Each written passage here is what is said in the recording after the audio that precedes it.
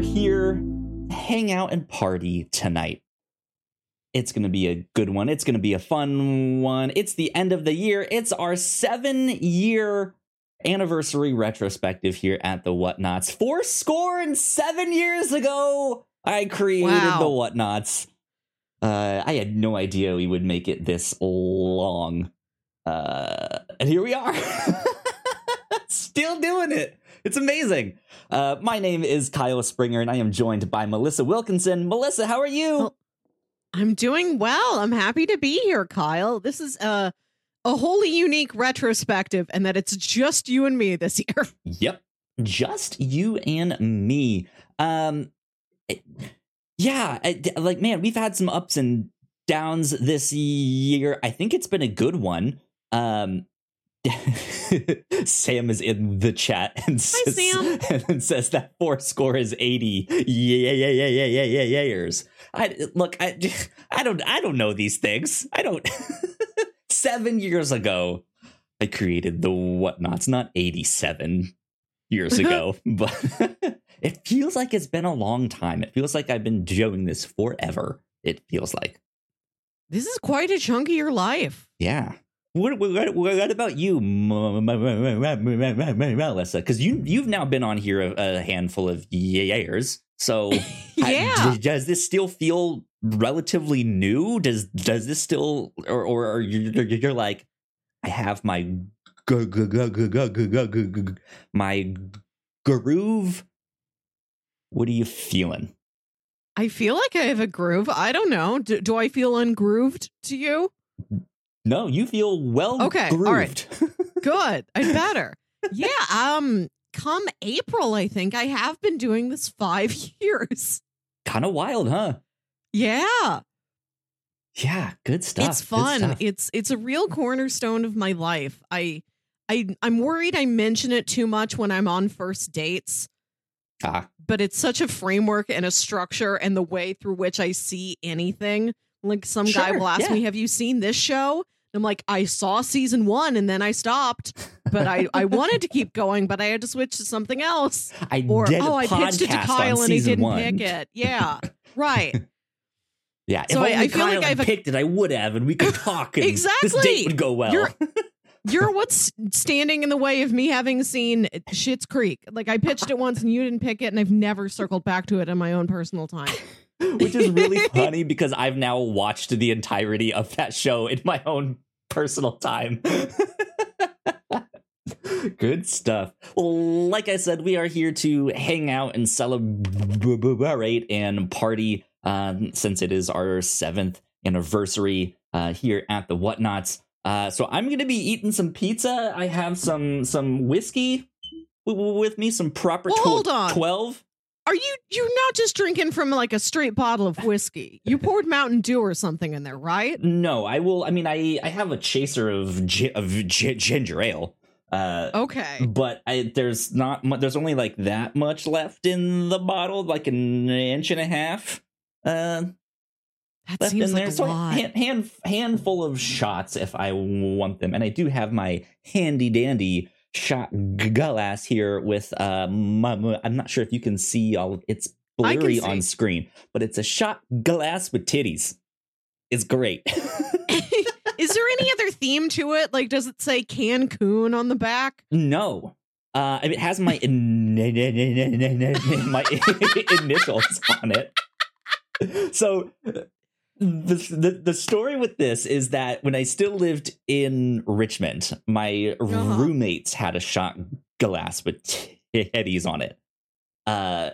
And eventually it just became the thing to give me that one. Like, Kyle gets the titties, he gets this one, there you go. And that's just what they kept doing every single time. So when I moved out here to Oklahoma, my girlfriend was like, well, hey, we kind of need to keep that tradition alive. Like, let me get you a new shot glass with titties on it. And so, yeah, I have a shot glass with titties on it. It's great. She is the best gift giver. From everything you've ever told me, I think she's number one in the game. Yeah, absolutely. But I have a, can't say it on screen, but a Whatnots like neon sign over here. I have a Gundam neon sign back here. All of that stuff. She is a fantastic gift giver. But yeah, I particularly like my shot glass. It's great, and it has my initials on it. Which is fantastic. Good stuff.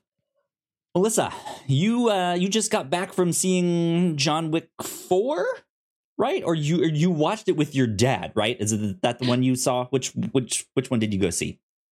John Wick 4 comes out in theaters this summer. Wow, so no. Shows you how much I know.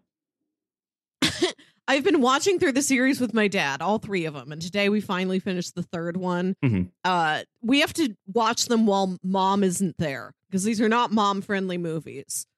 I gotcha. So that's why we had to like fit it into this weird time slot.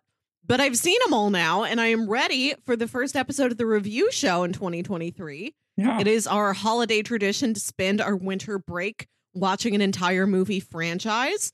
So we're going to start next year with all of the John Wicks. Just like how we started this year with all the Matrixes. Yeah. Every Matrixy. That is going to be fun. Yeah, I have yet to see any of the John Wicks. So, and it's like, I know it's one that I would like. I just never went to go see that first one and then just kind of fell behind. It was just like, oh, well, one day I'll get there. It's on my list.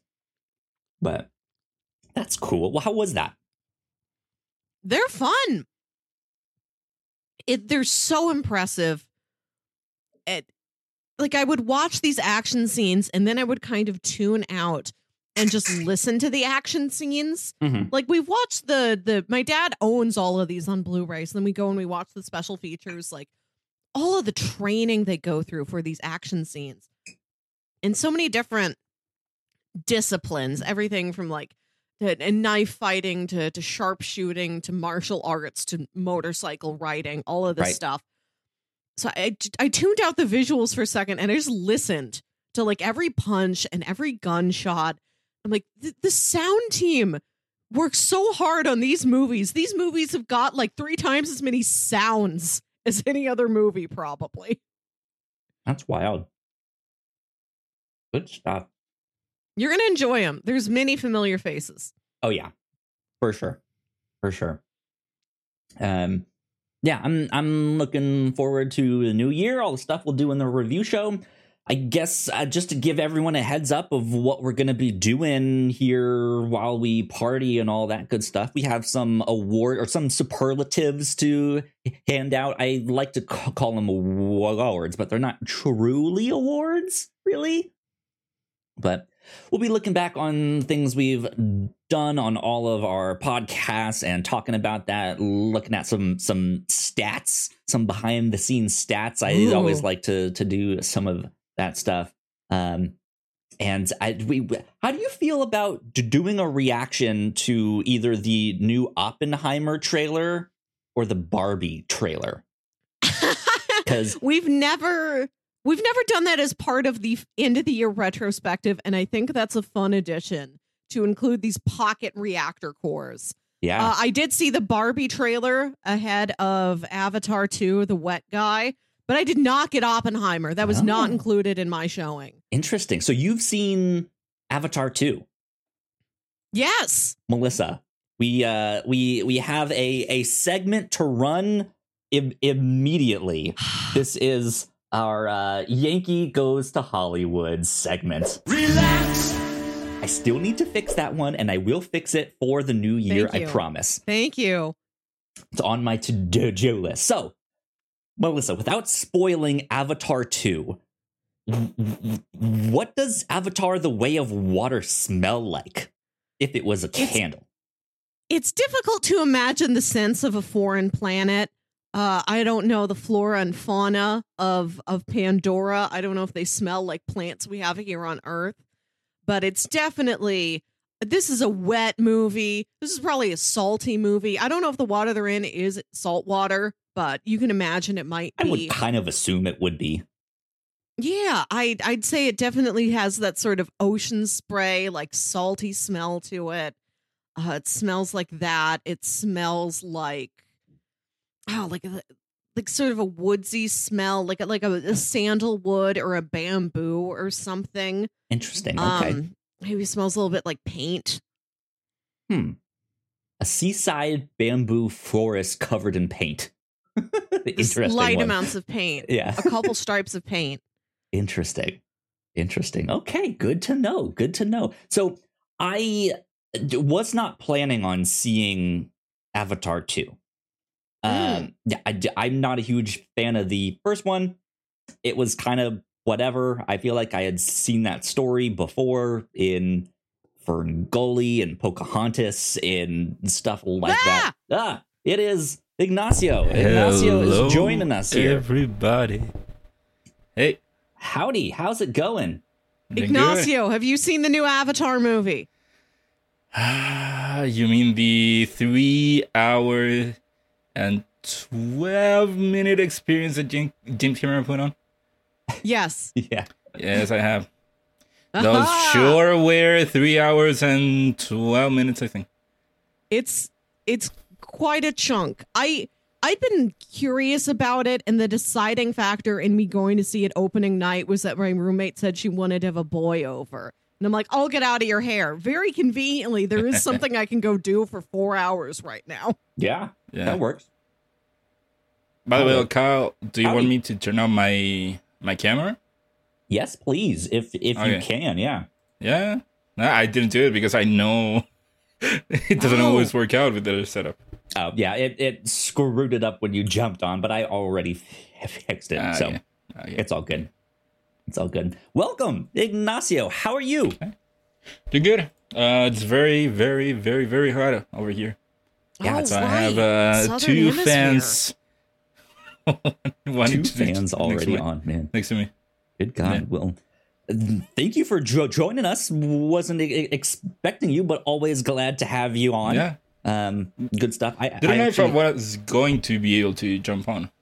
That's why I never said anything about it. Gotcha. I meant to do it. Gotcha. Well, I have a shot that I'm about to take. So cheers to 7 years of the Whatnots. Thanks, Ignacio, for joining us. Thank you to Melissa for always being a trooper. Here's to 2023. There we go. Bam. Woo. Good stuff. So you guys have then both seen Avatar 2. I was not planning on watching this. I have now heard great things about this. Especially the last 45 minutes of the show. Mick, who helped us start Crossplay, was like, the last 45 minutes of this has convinced me to now go see all of the other sequels after this. Is that what you guys thought? Ignacio, you're kind of like, maybe not. Kyle, did you watch the first one? I did. Avatar 1? Not a huge fan. What do you think about that one? Not a huge fan. You probably will not be a huge fan of this one for the same reasons. So James Cameron, I'll props to him. He did a great job creating a world that's believable, that looks believable, that has its rules, its people, everything. It's a spectacle. Shit looks amazing. CG hasn't never looked this good. That's most of what the movie is there for. Okay. It is mostly there to show you the world, to show you the people, what they do, how they adapt. Plot-wise, not very good. I saw the first Avatar for the first time this year, just like 10 weeks ago when they re-released it to theaters in 3D. Like, I completely missed it when it first came out, and I'm like, here's my chance to experience what everybody else experienced in 2009. And I thought, this is really pretty. This is technically impressive. Overall, I feel fine about it. But then I went to see the new one, and I was so surprised at how much I really did enjoy the new one. The Really? new one was like, yes, I was more emotionally connected to it. I did find all of those kids endearing. I was more enthralled by the story instead of just like, I don't care what they're doing. Look at all those cool trees. I was on all levels with this film this time. Interesting. Yeah. I people seem to like it. Keep seeing people being like, "Hey guys, it's actually good. Like, go check it out." But yeah, I still don't know if I want to go see. I mean, I do, but I don't. Like, if I can somehow not spend money to go see it, that's what I would prefer. In fact, what's the I keep forgetting the name. What's the holiday movie, the Santa one that stars the dude Violent from Night? Violent Night. I would much rather go see that. That looks so awesome. Okay. I will say that I saw Avatar on like one of the biggest screens in my city, like not IMAX but very large. Full Dolby Atmos, full 3D. That's awesome. Yeah, it is truly immersive. It's like you are paying to go on a vacation to be underwater for a while. I found it truly relaxing. The Yankee Goes to Hollywood thing says relax. This is the one time that I watched the movie. And I'm like, yes, that was it. I felt that. Like, there are, like, tense action scenes, but sometimes you're just, like, swimming with a whale. Cool. Yeah, I also went to watch it on a giant screen. It was 3D, and the 3D effects look great. It isn't about it popping out, but it is more about it having depth and looking like there is something there. And so the movie to me is closer to a 3-hour Disney World Universal experience, those rides. Yeah, it's like the 4D rides, but take away the 4D and the movements, and it's just a sad screen, but with 3D. It is that. It is meant to put you on Pandora. It is meant to do that. And just like a ride with some sort of story in there, there isn't much of a story, but you are not there for the story. You are there for the experience. But the thing is, it is a 3-hour long experience. Yeah. So that's quite long. But that is the thing, though. Like that, I think if you are going to go see this, I think the best way to see it is on the biggest screen possible. Yeah. Biggest screen in 3D. Like, make it an experience. And I think that is the thing that'll make it worth going to see. Right. Like, I don't think you need to you don't have to rush out and see it tomorrow, but you paying the money to go see it in the theater now is going to give you a better experience than if you wait to stream it on Disney Plus in 6 months. Like, that money is worth it, I assure you. Absolutely. Yeah. I don't know when I will go check it out. Maybe sometime over the break. Who knows? But Violent Night is first up on my list. Good stuff. Ignacio, what else have you been up to recently?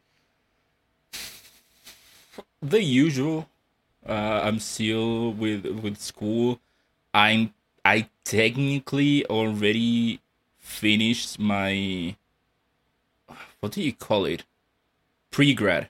I technically finished pre-grad, but I'm also doing a master's course. So cool.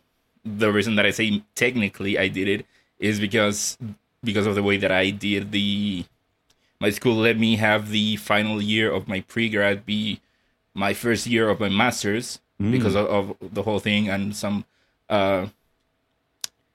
the school giving me certain opportunities to do this. One of the caveats is that they will withhold giving me a title until I finish my master's. So I have finished my pre-grad, but I still don't have my title. I gotcha. Interesting. So I'm doing that, doing research. The other day, I finally managed to accomplish one thing that I've been trying to do for a couple of months. So that was very exciting. But other than that, pretty much usual. Cool. Good stuff. Good stuff. Well, hey, while we have you, let's talk about some crossplay stuff. Now that we can have you, like we can talk Game Awards, we can talk Game of the Year, all that good stuff. So I unfortunately, crossplay is no longer a podcast that we are doing, which is a bummer because I really, really enjoyed that one, but I just had too much on my plate. And so we had to fold that one down. But Ignacio, Game Awards. What did you think of the Game Awards here? Oh man, it was very good. Jeff has always brought a very good show, and I think that more than any other year, it was way more things that you are interested on, rather than years past where this is here because Jeff needed to pay the bills and do all that stuff. So to me, it was a very more consistent show. Still, even though it was more consistent, it did lack for me the one standout thing, that one thing to pop off for. But they showed a lot of very good things, and Elden Ring winning Game of the Year, to me, it was a toss-up between Elden Ring and God of War. So it could have gone either way for me. I thought it was going to be God of War for the Game Awards, but it won. Elden Ring won, and we all know how that went in the no shenanigans happened, right? Yeah, no shenanigans at all. Pretty good. All smooth sailing. So, Melissa, I know you don't watch the Game Awards and stuff like that. I don't even watch a game, right, let alone an award about it. Exactly. So we watched the Game Awards, and right at the start, they give the award out to Best Performance, which went to Christopher Judge, who played Kratos in God of War, and he had his speech. But before that, who presented the award? So yeah, it was Al Pacino that presented the award, which is fucking wild. What's his favorite video game? Well, did he tell you? That's the thing. He was like, I know nothing about video games, but I watch my kids play. And in the past, the Game Awards have had a history of inviting celebrities onto the show that just, it's very obvious they don't want to be there. Especially in the earlier years when they were still on Spike TV. But in more recent years, they've at least gotten celebrities that want to be there or are excited to be there, which is nice. And I think Al Pacino did a pretty good job. He was fine. It was still just like, whoa, oh my God, that's Al Pacino at the Game Awards. What in the world? I mean, this is wild. Ignoring the whole teleprompter thing, over at the end, it was fine. Yeah. But then Chris Judge, who, Melissa, you might recognize from Stargate SG-1, right? That guy? Yeah. He's the one, he won Best Performance for Kratos. His thank you speech, 12 minutes long. Yeah. Let him have it. It went on forever. It's not supposed to be that long. They tried to play him off and turn the music up to it only helped him.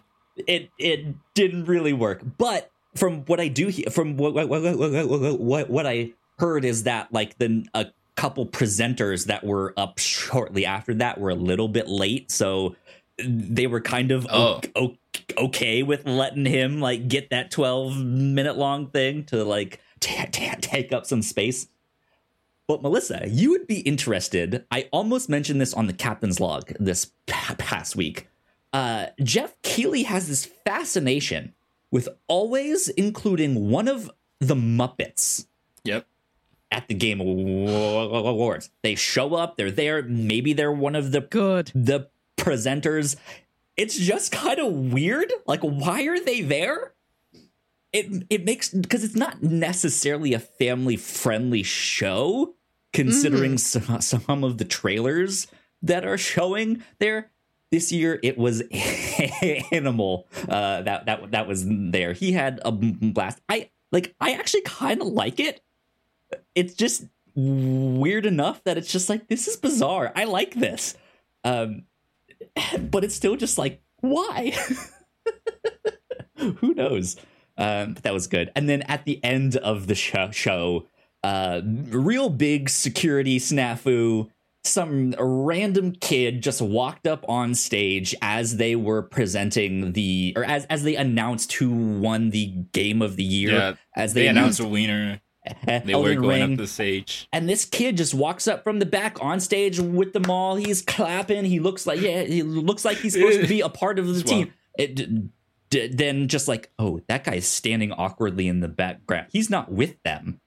What's happening here? Yeah, the whole time I was wondering, wait, whose kid is he? Why is he there? Did he work on the game? Can I get an age on the kid?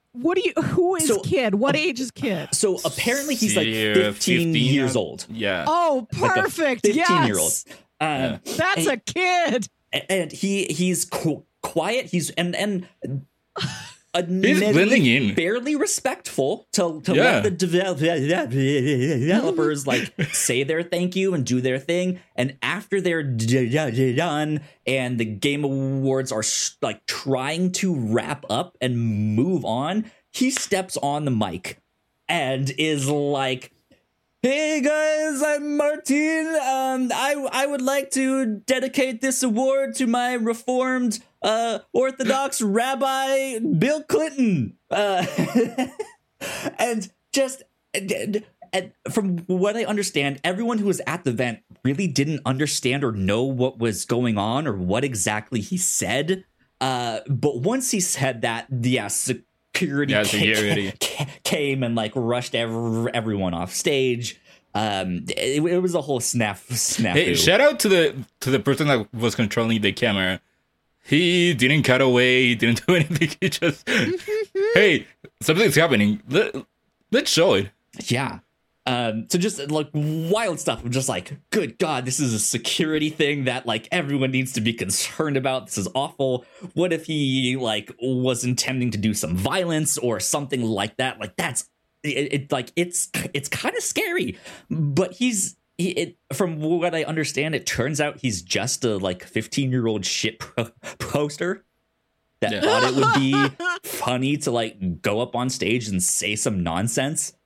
To his credit, he did it well. He played it well. If you can actually see how it happens, so the way the place where people are seated, there are rows where you can walk in, and then as you get to the stage, there are walkways where you can go. So the Elden Ring team were like at the front, so they were walking towards the center of the stage to get to go on the stage, and then the kid was going down down the aisle. Yeah, and you can see him incorporated into the team very well. And then when you see they cut the camera to them going out to the stage, climbing the steps, and you see the kid like helping one of the guys go up. Like, go up, go. Yeah, it's wild. And then the kid was just blending in. He was aware of where the cameras were, so he kept himself where the cameras were. Yeah, it's wild. People were confused about what he said. They thought it was hateful. They thought it was anti-Semitic, stuff like that. I don't know how true it is. I thought I heard that he was on he was Jewish. InfoWars at some point. Yeah. But yeah, then it was he got interviewed finally by Jason Schreier, who's a big reporter in the video game world, who kind of figured out what was what. Apparently he does understand some Hebrew, if I'm not mistaken. Yeah, because apparently Jason just said something in Hebrew and he understood it. He reacted, and then after that acted like he didn't understand it. There's still some like weird stuff going on, but it just ended up he was just some little shit poster kid. But then if you went on Twitter when that happened, you went to the trending. Bill Clinton was trending. Bill Clinton was trending. The whole thing was wild. All that good stuff. But moving on, Ignacio, what is your game of the year? Ooh, man. So I already said it, that for me, it is a toss-up between Elden Ring and God of War. And I think at the end of the day, I gotta go with my same mindset for the Game of the Year of 2018 when it was God of War and Spider-Man, where to me, Elden Ring was the game that I enjoyed the most, but I would give God of War my Game of the Year. Gotcha. Same as in 2018, Spider-Man was the game that I enjoyed the most, but God of War 2018 was the game that I would give my Game of the Year. I gotcha. Sam is in the chat and clarifying that the kid gave interviews to several outlets and gave wildly different answers every time. Yeah. So it was a kid just trolling. I figured the Game Awards would be a toss-up between Elden Ring and God of War Ragnarok. I think right now I have God of War as my number 2. And believe it or not, I actually still have Sifu as my Game of the Year. Wow. I really, really enjoyed that one. I know that I got stuck on it early on and kind of had to put it down. But, you know what? I did. I ended up switching them. So my Game of the Year right now is God of War Ragnarok, and Sifu is number 2. But man, Sifu, I enjoyed that game so much. It was so fun. Once they had those accessibility features in there and had the difficulty options. Yeah, didn't so you much have fun. Didn't you give up at some point? Yes. Initially, yes. Because that game is so difficult. I forgot about itself. that. You forgot.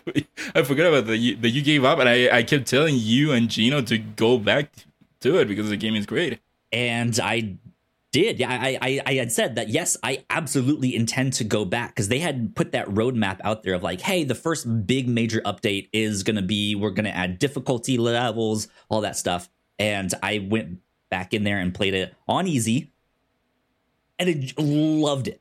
Brilliant game. I think it is fantastic. And I know it's really no one's Game of the Year except mine, right? But should have won some award. It should not have been in best fighting game. That was a weird one. It probably was one of those things where you need 5. I think it was 5. You need 5 games, and maybe there were 4 fighting games. Yeah. Technically, I think that 3 of them only deserve to be there because it's JoJo's Bizarre Adventure, the fighting game. I think it was a re-release or a port or something like that. I gotcha. Yeah. For me, Sifu is either my number 3 or 4. I haven't updated my list in a while, but I recently finished Sonic, and I have that one pretty high. I don't know where it would go. Interesting. But Sonic for me is pretty high. Okay. Good stuff. Ignacio, do you have any kind of final remarks about crossplay that you want to say? Looking back on the year, what did you have fun with? Stuff like that.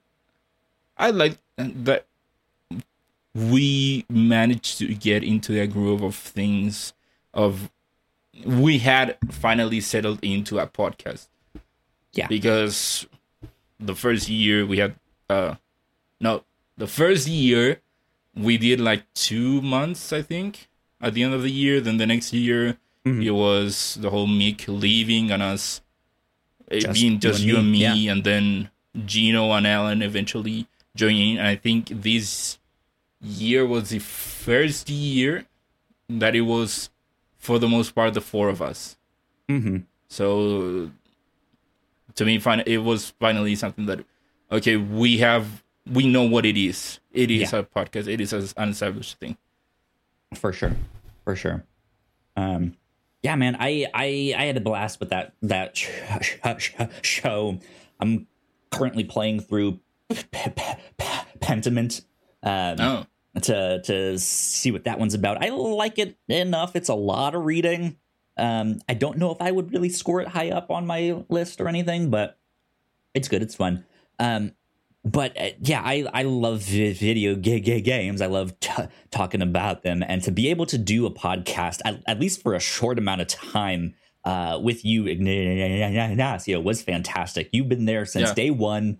You are the real OG on crossplay. But it was a blast. A huge thank you to Mick to help us starting it. Mick Abrahamson, aka the nanobiologist. I think he's going by Nanosecond Gaming on most social things there. Yeah, who knows?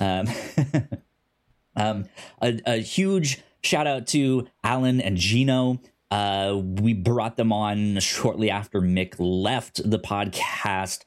I was really excited to bring Alan on the show when I was kind of doing my like quote unquote interview process with everyone to see who wanted to join the show. There were some people that reached out to us, or we reached out to them, that never responded, or they responded and they just maybe didn't seem like a great fit.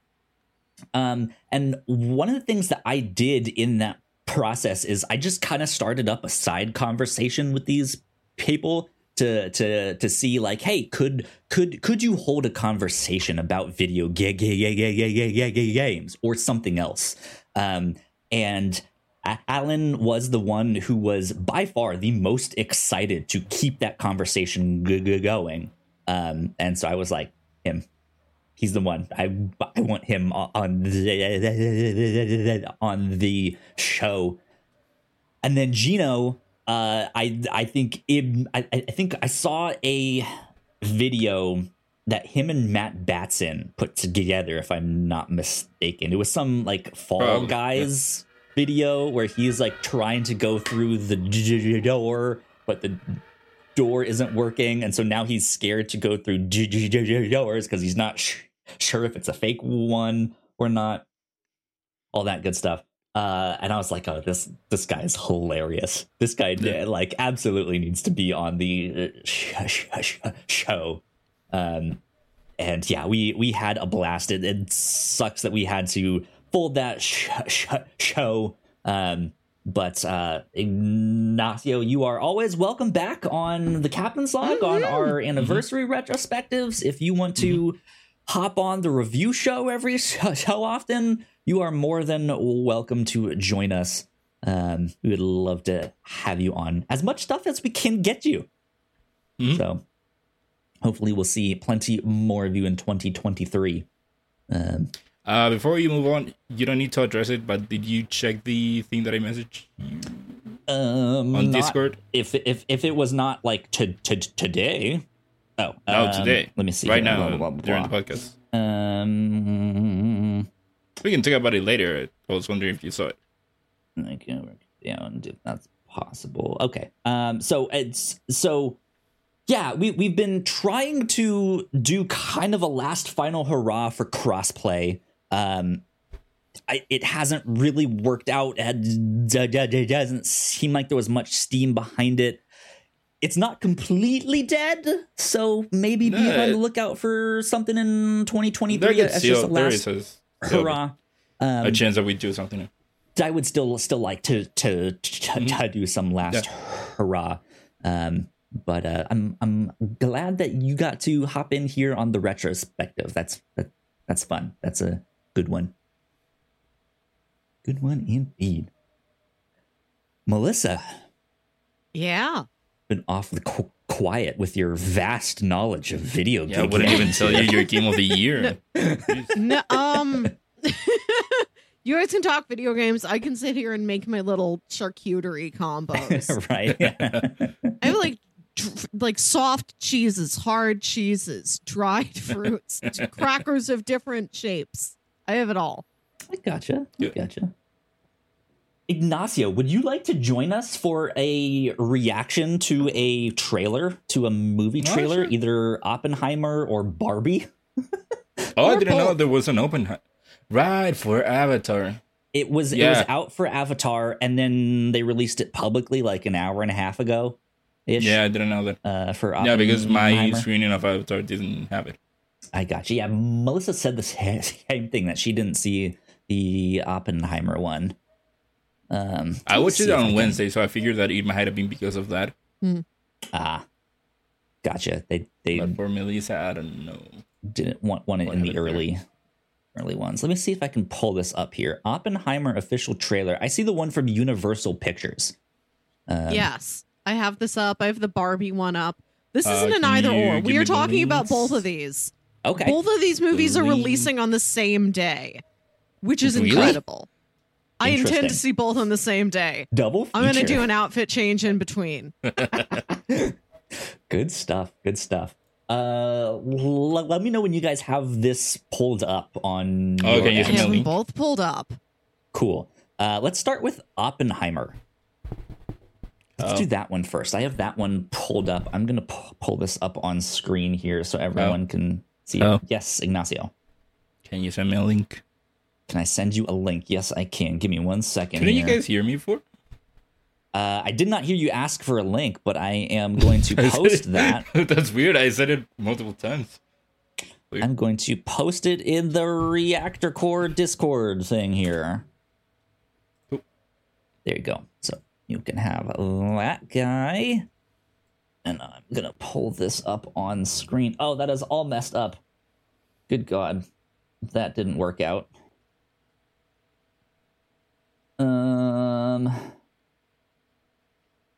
How are we going to do this then? How about I do full screen for the trailer and you guys can hear our... Well, no, because that's going to do that. Ooh, we might have some technical difficulties on how to do this. Wait, if I go to this, do I have... Oh, you know what? Hold on. I can do it this way. Give me a sec to set everything up, do all that stuff.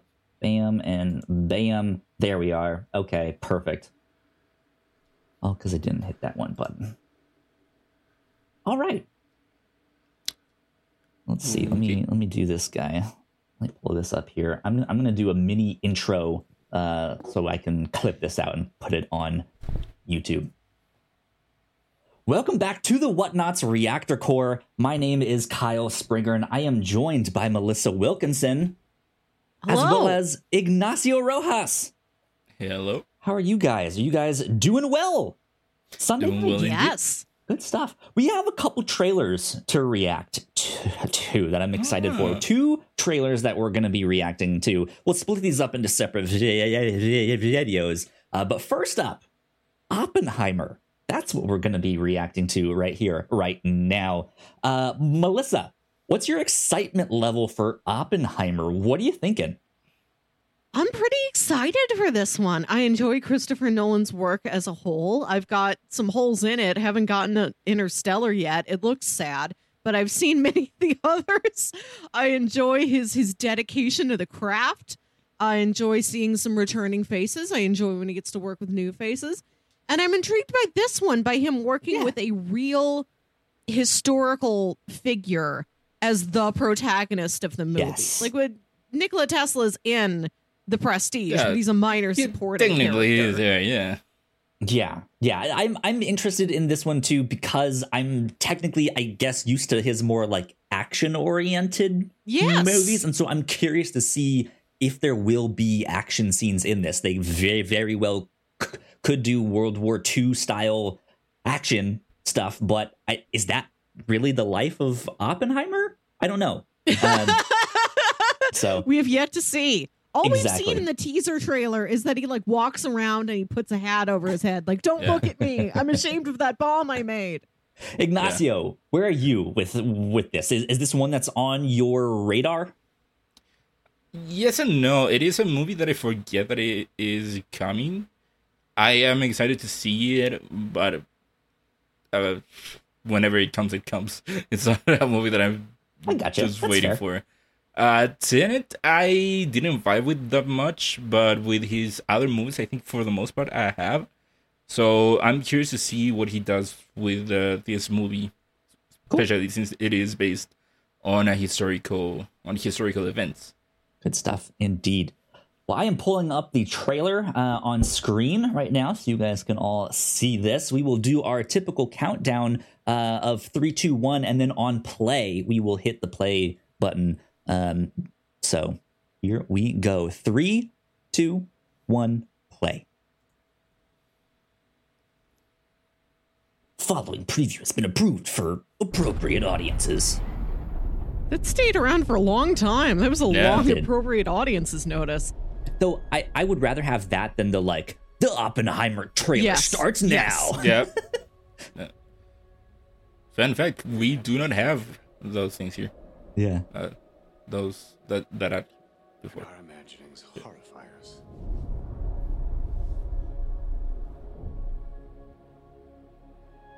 They won't fear it. Cillian Murphy's always a fantastic actor. I enjoy him a lot. Man, now I have to deal with a big bowl of marbles? And they won't understand. I want to say there was about 72 in that bowl.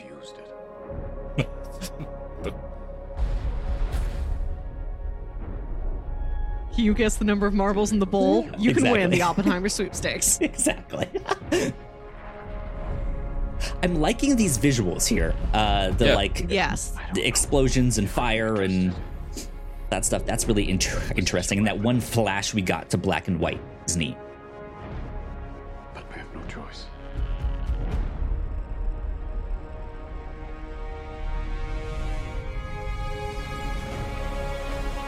Gotta have that score. That typical Christopher Nolan score. I feel like this is going to be either like a really, really, really tense movie or just have this feeling of dread. Yeah. On it the entire time.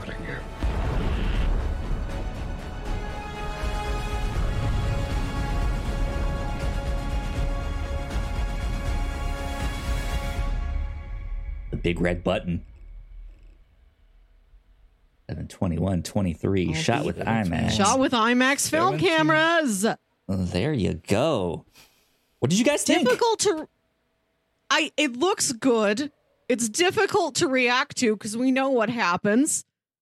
We know that a bomb goes off and he's sad about the bomb. We're all sad about the bomb. So it's hard to guess at what's the mystery? What clues will we unravel? Yeah. Like you said earlier, we're not exactly sure what the angle and tone of the movie is going to be, but looks good. I'm in. I enjoy Mr. Murphy and his work. I'm excited. I mean, maybe this is how we learn to love the bomb, right? What's sure, I don't think that's going to happen. I don't think that they are going with that angle. Not at all. I like the like you said, Kyle, like the dread that the trailer is giving us because of the subject. Mm-hmm. You have to imagine how they felt while and after creating the atom bomb. They didn't know what was going to happen. They had an idea what was going to happen, but if you didn't know, they thought that there was a possibility that they could just ignite the atmosphere and basically kill us all with the atom bomb. And so I think that the movie will implement those elements about we are creating science, but are we going too far, and what are the ramifications, and just seeing the sheer power that you are creating. Yeah. The trailer is giving me vibes that they are going to explore those aspects of what it meant to create the atom bomb. I gotcha. Mm-hmm. Have you guys seen Dunkirk? Yeah.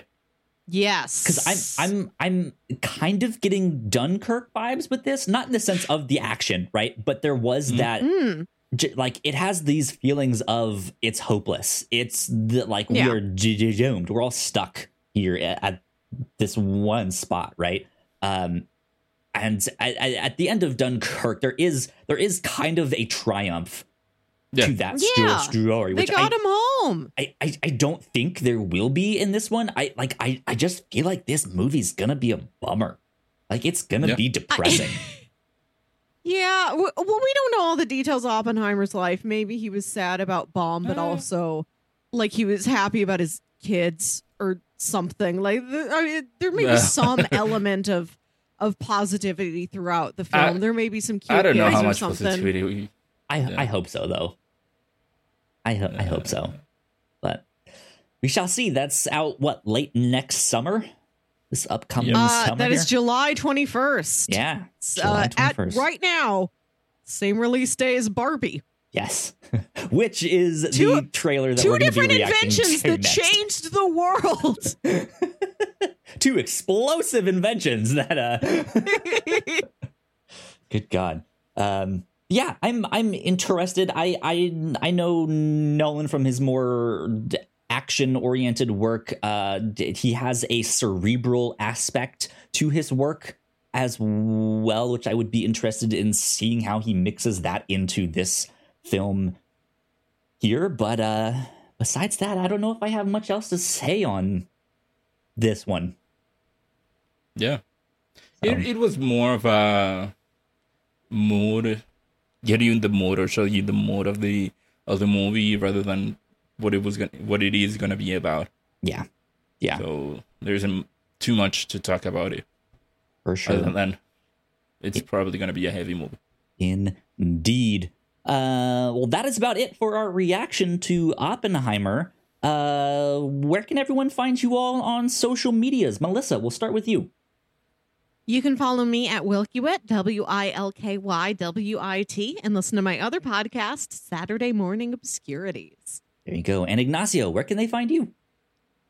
They can find me on Twitter at Ignacio Rojasb. That's IGNACIOROJASB. There you go. You guys can find me at Yo Kyle Springer on Twitter and co-host and Hive and all that good stuff. If you guys would like to follow us here at The Whatnauts, we are at The Whatnauts on Twitter and Hive and co-host as well. But yeah, that is it for our reaction to Oppenheimer. We will see you all next time. Bye. Bye. And we're still here, hanging out. Let's move over to the Barbie one here. Let me pull this guy up. Yes. Warner Brothers Pictures. Ignacio, would you like a link to this one as well? I put one in there. Oh, cool. Yeah. Perfect. Thank you, Melissa. Let me see if I can get this guy. I thought you were producing the show. You should have been up with Barbie is one of my oldest friends. I don't know if her and Kyle have ever met, but she and I are very well acquainted. We've met. Okay. Not friends, though. Okay. Let me do that guy there, and let me do another little intro for this one. Welcome back to the Whatnauts Reactor Core. My name is Kyle Springer, and I am joined by Melissa Wilkinson. Hello. And Ignacio Rojas. Hey. We have the first teaser trailer to Barbie here that we are going to react to. Now, if I'm not mistaken, you two have both seen this because you went to go see Avatar: The Way of Water. You guys have, right? I saw the trailer, but it didn't play for Avatar for me. Okay. They only played like Disney stuff, like Marvel for the most part. Interesting. I did indeed. see this in front of Avatar: The Wet Guy, and it was a powerful image to see on that big screen. For sure. I have yet to watch this one. I am probably not super interested in this movie, to be honest, but I feel like I'm still gonna go see it just because of how wild I'm expecting this movie to be. I've seen some screenshots and oh my god, like this is gonna be a trip for sure. Ignacio, your relationship to Barbie. Let's start with you. What's your relationship to Barbie? I know the lady. I've seen her in the past before. We've crossed paths, I'm sure. Okay. At some point. Yeah. There was the for the PS1. I had a demo disc that had the demo for a Barbie game, which, funny enough, it was a good demo. I've actually heard good things about the Barbie game, that it was actually pretty good.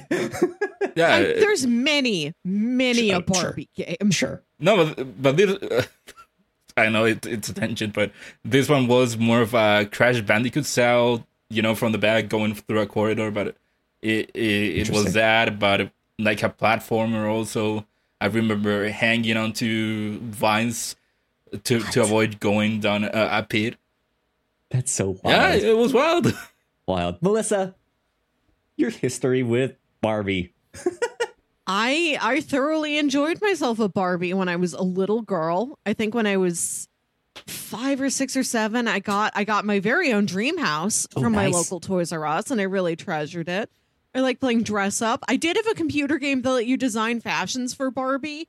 You could print out on like very, very thin like fabric paper, and then you had these little sticky like Velcro dots you would stick onto it so you could like make her a dress. Interesting. I liked dressing her up. I liked the role play options. I'd make little soap opera stories. Of course. I don't interact with her much I don't think I've really interacted with or touched a Barbie since I was like 9, but I look back on her fondly. She's got so many looks, so many careers. She can be anything you need her to be, but she's still always distinctly herself. And I like that. Indeed. I have no relation to Barbie. I was more of an action figure kid myself. I still have some of my like Power Rangers and Street Sharks action figures back there. I have the Power Rangers ones in the box still, just kind of wild. But yeah, of course, I was more into boy things, right? But I'm interested in checking out this teaser trailer. So let me pull it up on screen here for everyone, and we can jump right in to the trailer. We will do our countdown from 3, and then on play, we will hit the play button. So 3, 2, 1, play. Since the beginning of time, since the first little girl ever existed, there have been dolls. Just a random shoe out in the middle of the rocks. Very Pacific Rim. Very everything everywhere all at once too, right? That rock scene. Barbie is Monolith. Oh, they're doing the 2001 knockoff. Yeah.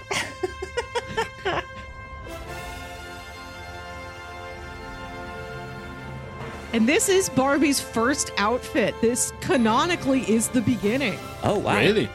Wow. And they smashed. Baby dolls no more. What are they made out of? Clay? Porcelain or clay. Porcelain. Yeah, something. Yeah. Oh, City. God. This is going to be so much. Only in theaters, July 21st. See Oppenheimer, and then see this. Exactly. Or you can flip them around. If you want to go from Barbie into Oppenheimer, Godspeed to you. Wow. One of those will depress you. The other one will kill you. This teaser trailer is actually pretty brilliant. It's great. Yes. It is Simu. Yeah. Yes, he's one of them. Ah, absolutely. Man, no, this whole thing is brilliant because that is what 2001 was doing, right? This like turn of the century, like technology is moving, and it goes from these like Neanderthal like monkeys into space age, right? Mm-hmm. And this is the same kind of thing of these like porcelain dolls, and then now we have Barbie, the new technology in doll technology. The new technology in living. Yeah, right. Exactly. The style of the movie is wild. If you see the first thing that we see from the movie, that is Barbie, like waving to the city, it's wild how the buildings look like they are actual sets, actual toy sets. Yeah, they're there. That's kind of wild. I love how bright and just how colorful this is. Looks good. Yeah. Looks good indeed. I think Ken is like a biker boy. He's Ken has boy. many looks. He has many styles. I have been hearing updates on the filming. This is a running joke on New Rock Stars, which is the channel we go to for all our Marvel breakdowns. Yeah. On their daily news show, The Break Room, they've also become very, very into Barbie, and they'll give you an update every time they hear anything about Barbie. And apparently there's one scene where Barbie and Ken are like out rollerblading, and somebody like slaps Barbie on the butt, and she turns around and punches him, and then Ken goes, "Ah!" Right? Yeah, I Ken's do the one with the remember that. girly scream. Like I look forward to seeing Ryan Gosling do that. That sounds like a good time. Good casting too, right? Like Yeah. Man, yeah. No, it's wild how much this is like not on my radar, but still one. I'm just like, I'm gonna have to go see this, aren't I? Like, this is gonna be just as, if not more, of a spectacle than Avatar to the Way of Water, right? Sure. I'm gonna have to go watch this. Oh man. Well, I think that's all I have to say on this. You guys have any final thoughts you want to add? All good? No. All done? All done? good. There we are. Kyle, I sent you the gameplay of the game that I told you, because I know you were very curious about the game. Okay. I'll look at that in just a bit here. Social media stuff. Melissa, where can they find you on the internet? You can find me at Wilkywit, WILKYWIT, and listen to my other podcast, Saturday Morning Obscurities. Ignacio. They can find me on Twitter at Ignacio Rojas V. That's IGNACIOROJASB. You guys can find me at Yo Kyle Springer, Twitter co-host and Hive. And if you guys would like to stay up to date with all of the stuff that we do here at the Whatnots, we are at the Whatnots on Twitter, co-host and Hive. So be sure to go like, share, subscribe. You guys know the deal with all of that. That has been our reaction to the Barbie teaser trailer. We will see you all next time. Bye. Bye. And we're still here, celebrating and having fun. Our Whatnot 7-year anniversary. I'm going to do another shot. Enjoy. Congratulations. Well, you do that. Let me read over some of the other trailers we've reacted to this year. We've really broadened our horizons with the stuff we're talking about. Do you have a playlist on our YouTube just for the trailer reactions? No, I don't. It's all mixed in there with the reactor core. Okay, so we've done... Oh, can I find the beginning of the year? When was that? Oh, I looked at this earlier. I don't remember off the top of my head. Beginning of the year must have been Yellow Jackets. I think that may have been the first thing we did. Okay. So all the trailers we've reacted to this year: Nope, Multiverse of Madness, Obi-Wan Kenobi, Miss Marvel, Thor: Love and Thunder, Obi-Wan Kenobi again, She-Hulk, Thor: Love and Thunder again. Some of these are repeats. Andor. Indeed, you did one for Paper Girls, Shazam: Fury of the Gods, Wakanda Forever, Glass Onion, National Treasure: Edge of History. I still have yet to start that one. Werewolf by Night. Me too. They're meaty episodes. They're like 50 minutes. This is a lot to take in. Oh, no. Secret Invasion, The Last of Us, 1899, Quantum Mania.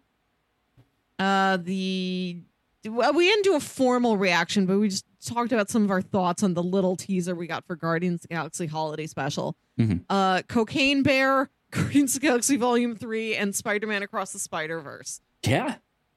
Good stuff. Real quick before you continue, big shout out to the anonymous person that just gave Sam a tier 1 sub. Thank you. We appreciate it. Thank you. The shot is for you, whoever you are. Cheers to you, anonymous person, you. Ooh, okay. Lots of good trailers. Yeah. That we got to. This was a good year for trailers. I think that was one of our goals this year, is to start to react to more than just Marvel stuff, which I think we got a good first step. Yeah. I still think it's predominantly Marvel and Disney stuff, right? Yeah, but it's also what we enjoy.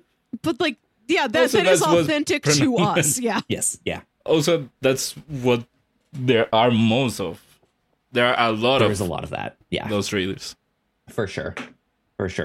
But yeah, even stuff like Cocaine Bear, didn't think we would be reacting to something like that. What if Bear did cocaine? Right? Yeah. Come to the theater and see. The age-old question. Exactly.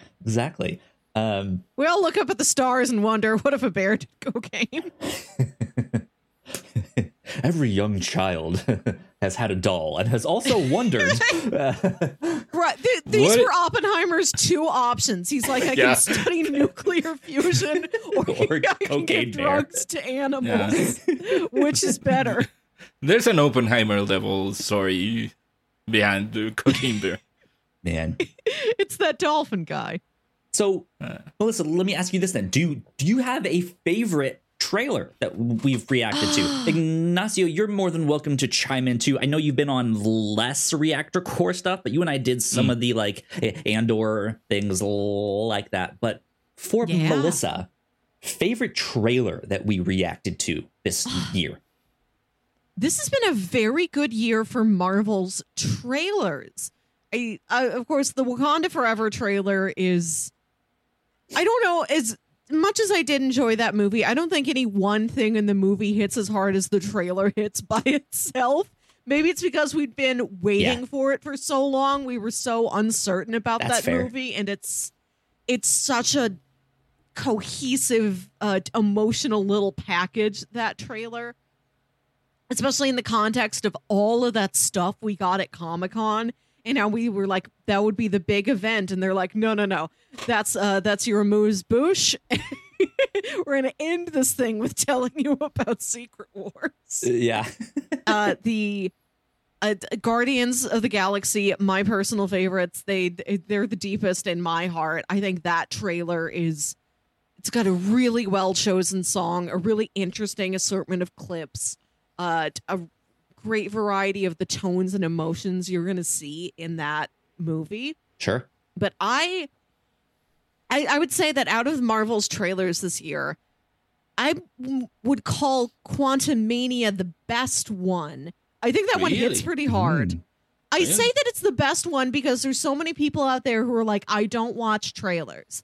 And I feel like everything in the Quantumania trailer, it sells you on the style, on the scale, on the emotion of what's happening, but I don't know if it really includes new information beyond like the couple sentences you heard about it after like Comic-Con or whatever. Like that's a trailer that is big on impact, but light enough on actual information that I felt comfortable recommending it to everybody.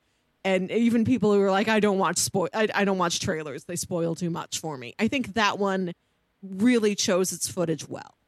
That's fair. The one that stands out to me is the one for Multiverse of Madness, because if you remember, that one is the one that gives us the hint that Patrick Stewart is back as Professor X. What a moment! You're right. Yeah, good stuff. I think, and of course we've got the just to throw one out for Disney Plus, that like real grindhouse look at Werewolf by Night. That was also a great trailer, a very important trailer. Good stuff. Yeah. I have to give mine to Black Panther, Wakanda Forever. Yeah. That trailer, that first teaser trailer that we got is just spectacular. And yeah, it's kind of unfortunate that even after seeing that movie and enjoying it, I still think that teaser trailer is the best thing to come out of that movie.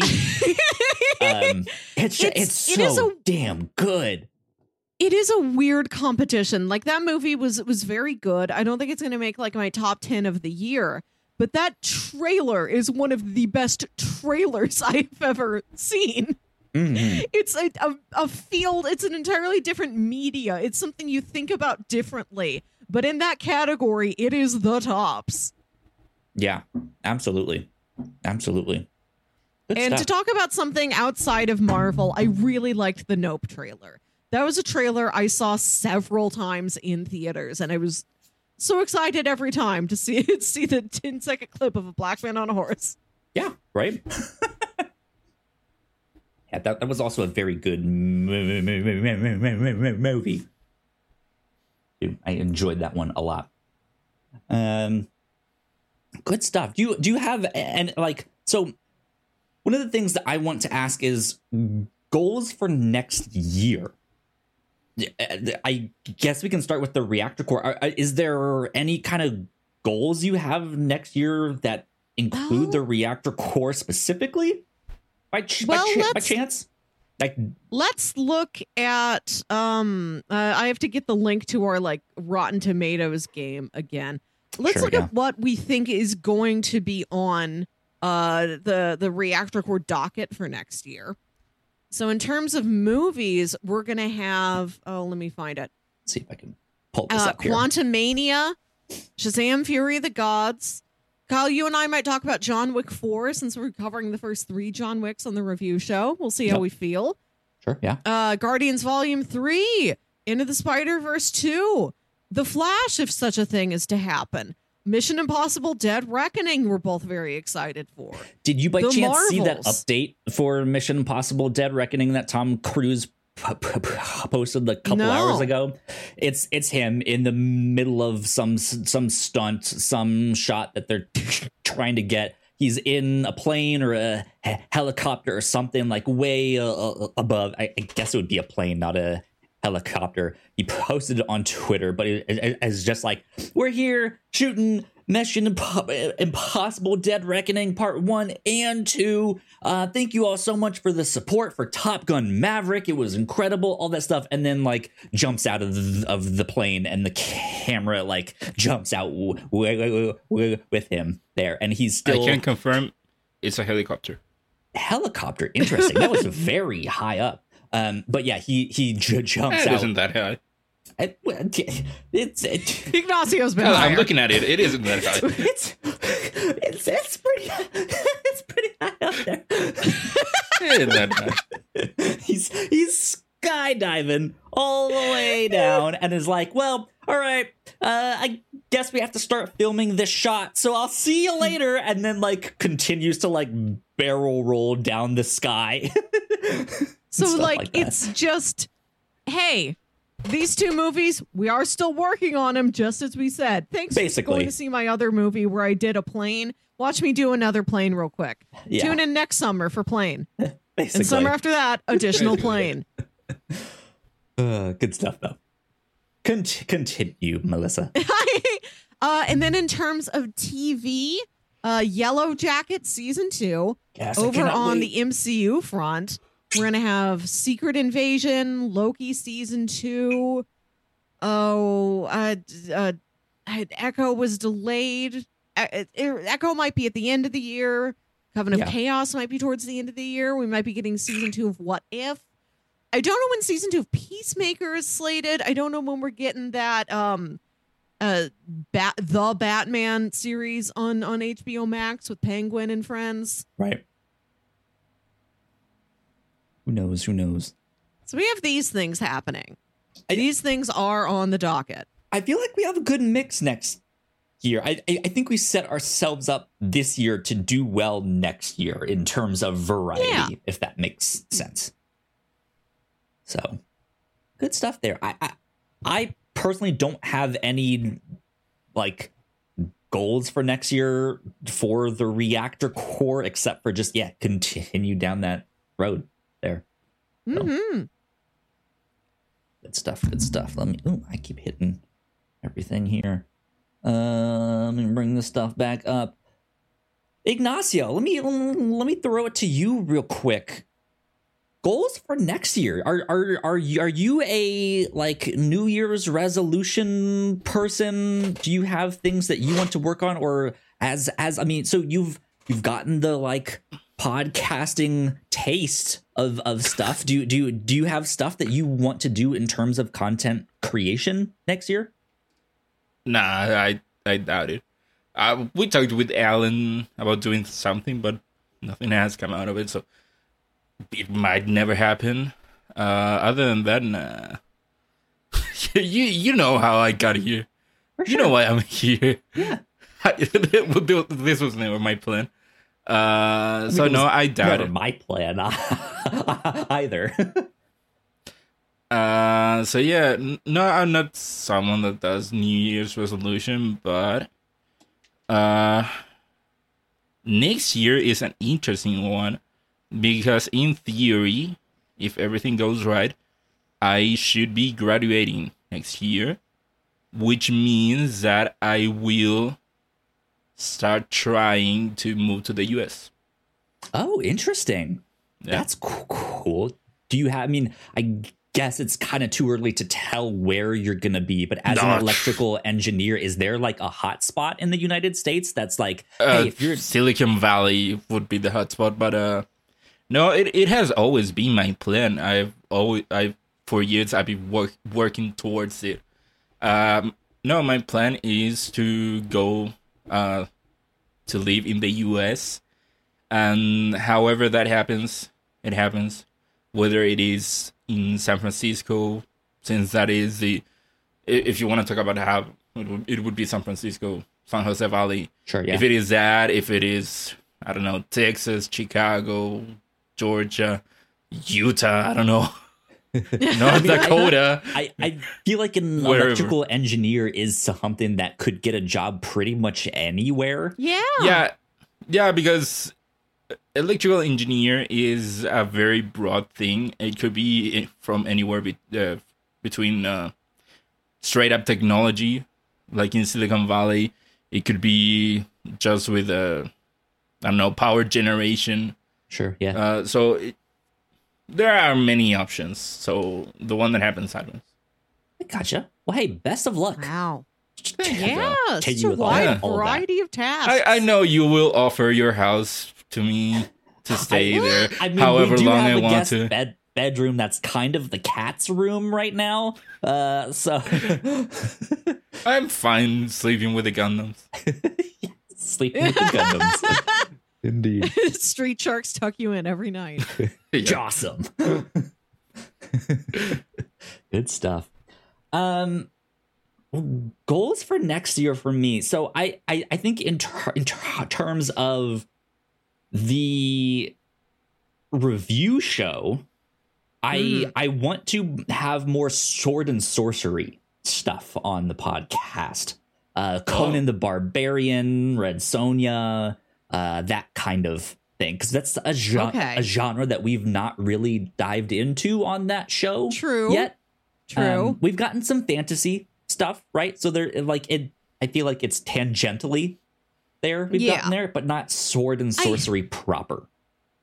I would have to explore further to better differentiate what makes these genres different. But all I'm imagining is that sword and sorcery is fantasy, but just buffer and neuter. Yes, kind of. Like everyone in Lord of the Rings, none of them are small. All of them have got all these clothes on. That's his name, right? I think so. Right. Yes. Yeah. Like think of Conan the Barbarian and that as a whole genre. Like, okay, that's it. Like that's what it would be. That's also something I've never interacted with firsthand. When I look at some of those, it feels dank to me, and not dank as in cool, dank in the way that like a basement feels, where it's like this is wet and it smells weird. Like when I look at Conan the Barbarian, it makes me think of the old definition of the word dank. I'll drink to that. It'll be the dankest thing we cover next year. Our dankest topic yet. We're about to have some dank podcast in 2023. Do you have a sword you could bring? I've got a sword. Melissa, I feel like you set me up for a home run on that one with the story about my dad and the 200 knives. He bought. Oh, right. I cannot remember. So sounds familiar. Long story short, my dad is a sucker for infomercials. One night, when my mom was in the hospital with cancer, he was just there up late watching infomercials and bought a set of like 200 assorted knives. And his thinking was like, hey, I can sell these as like Father's Day gifts or Christmas gifts. Like, you could get this for your dad, and it would be perfect. So he was hoping to make some money on this, right? I can sell all of this stuff. That's what we call a pyramid scheme. Basically. But he ended up not making any money off of this stuff. He gave a few away as gifts. Tried to sell some in garage sales and stuff like that. He was never really an online guy, so he never really tried like eBay or stuff like that, right? But this assortment of knives was everything from little small like Swiss Army pocket knives to like bigger pocket knives that are more like a utility knife to more tactical knives and hunting knives, all the way up to it came with a 6-foot tall sword. And this sword on the like right on off of the hilt was a skull and cross bones, and the two the two bones closest to the handle came out and were smaller knives that you could like like cleave someone with a sword, take out the smaller knife and stab them, right? Like the most ridiculous like thing you could think. I wish I still had that. Cal, I would love to have that person that. has to be prepared. Right? You all have to like be prepared. The 6-foot tall sword is too much for you, but those little knives, that's perfect for a kid. That's perfect for you to start with. It's great. Yeah. For a kid. Work your way up. Yeah, sure. Give it to a kid. Give him knives. I don't. Give him knives. I've heard the story like 3 times, and I love that you always contextualize it as this wasn't just like your dad sitting up one night with a beer. Like he was in the hospital with your mother, and in that mindset, he's like, I need to buy and sell 200 knives. I find it so funny. It's hilarious. There's a Simpsons episode I think your father should watch. A Simpsons episode. It's literally that. I don't know if it was an infomercial or not, but it is why I said it is a pyramid scheme. It is literally Homer buys a ton of knives with the idea that he can then sell them. Oh, that's so funny. We have to watch that. And then he gives it to people so that they can, with also the idea of, hey, you can sell this. Yeah, right, yeah. Kyle, do you know if this was just like one thing, like one listing on QVC, or if this was a recurring infomercial the same way as like Pure Moods Volume 1? Can we find the infomercial your father watched? I like don't this think and the so. Top Secret album are 2 of our greatest mysteries. Right, yeah. I don't know. I don't think so. I could try and... Man, I wonder if there's a way you can track down old broadcasts of QVC. I wonder if Internet Archive has them somehow. That'd be interesting to like find. Like, I'm looking. Okay, what was the time period my mom was in the hospital? Like, when did you buy this stuff? What year was it? And see if I can go back and find it. That'd be interesting. 90s knife infomercial. Oh, the Ginsu, the Super Chef. These all seem like these are cooking knives and not just like this was just an assortment of like it feels more like a QVC style thing rather than a specific infomercial for like ShamWow or something. Cutlery like Corner Network Money Maker Knife Show. Tom Odell selling a bunch of cheap knives. In the middle, he seems to lose it and just wiggles a knife in front of the camera. I'll see if this contains a 6-foot tall sword. With a skull and crossbones on the hill. The audio on this is not good. He sounds like a kazoo. Good stuff. I'll investigate this later. I'll find it. We'll get to that down the road. But yeah, that's kind of the goals that I have for the podcast is get more sword and sorcery, continue down the road with the reactor core for crossplay, I don't know. I feel like we have a good groove. I think last year one of my goals was to get more people on the pod, like get more interview stuff on the podcast. And I always just go back and forth on that, of like how I feel about that. I want more guests on the show, but I also want more guests who like understand content creation and like has the equipment, right? And like has the like they have a good camera and a good microphone and like all that stuff. So I don't know the proper way to vet those people and to be like, yes, you would be a good guest on the show here. I think we've had fantastic guests on the show so far. There's still some that I would like to get, but I don't know. I feel like maybe I'm way too conservative with that. I have no idea. We need to pick some good example episodes, and then we'll like send them to a prospective guest. Like, can you do this? Yes. Like, just like, do you understand the tone? Do you understand the pattern? Does your camera and your audio look and sound about the same? Though I have to say, even at the start of the pandemic, when everyone was like getting used to like Zoom calls and stuff like that, still not everyone had a great camera. They just had the one like built into their laptop and stuff like that. Because I was even looking to buy like a second like webcam and stuff, which now I'm not even using the first one that I have. I just have my nice one.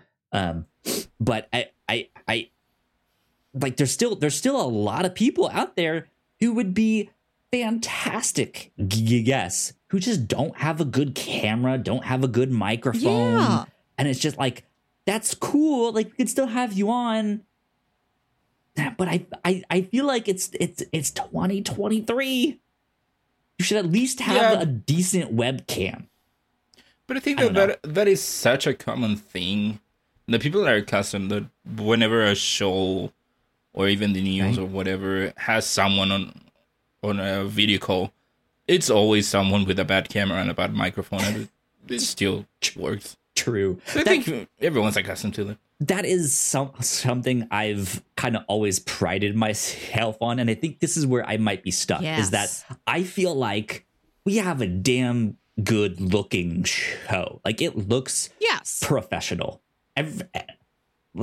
Everyone at least has a decent webcam. I am using my graphic design degree to some use, finally, right? Like, I feel like regardless of how many people listen to our show, which is barely anyone, I feel like we have a damn good looking show. Yes. Yeah. That's our strength. And I think that might be where I get caught up, of just like, I just want it to look so fucking damn good. I don't know, but there you go. That's my goals for next year. I understand it. Yeah, there have also been people I've thought about doing a guest episode with. For me, it's like, I don't like digital chores. Like, my day job is sending emails and chasing people and sending reminders and sending follow-ups. And did you get that? And I'm just circling back. Do you have any questions? Yeah. And the idea of spending my free time doing that makes me feel distraught. So it's like, I don't want to put this on anybody else, but I don't want to do it myself, to go through the hassle of scheduling somebody. If you're interested in someone being on the show, let me know. I am more than happy to be that person, especially since I have access to all, like, I haven't given you access to our email or stuff like that. I'm more than happy to do all of that stuff and follow up with people and stuff like that. Which, speaking of, I have something to talk to you about after we're done recording this. We do have a possible guest that we could get in the future that I think would be fun to have on here. So yeah. So yeah. Cool. I think my goals we talked a little bit about I didn't have goals for Reactor Core. I just read off what we are like we already think we're going to do next year, and I'm like, sounds good. Review show. I think we had a good variety this year. There were certain things we pick one priority and it sort of deprioritizes something else. Like the interest in kaiju movies this year meant that we talked about some live action movies from Japan, but we didn't get to any anime, which is, I'm not huge into anime. I don't think I've pitched like 2 ever on my own. It's like maybe we should do one of those a year. But as always, I really find it rewarding when we talk about international entertainment. And every year, I want to go somewhere new. I think this year due to the kaiju interest, we spent some time in Japan. We went to China with In the Mood for Love. We went to India with RRR, a very exciting time. In the future, movie. I just want to find new places to go. Like, we've never watched anything from Scandinavia. We've never watched anything that's from like Norway, Finland, Sweden, Iceland, like that sort of area. And I know think we've got much Spanish stuff either. Either it is like Spain proper or like South American or like Ignacio might be able to recommend us some Chilean shows that are like, hey, what are the good shows that are like in Chile right now? Where can we watch those? The problem is that the stuff that I would watch is very much things that are made for us. Like, you probably wouldn't get anyone to translate well. But if you're interested, we have had movies and shorts and stuff like that be nominated for the Oscars. Yeah, hell yeah. So there's stuff out there that you can watch. Absolutely. But not anything that I can recommend because I haven't watched those things. That's not my kind of cinema. It's just looking at foreign movies. I think movies are a good place to start. It might be easier to get something from a variety of countries that's easily accessible, like in movie form more than TV form.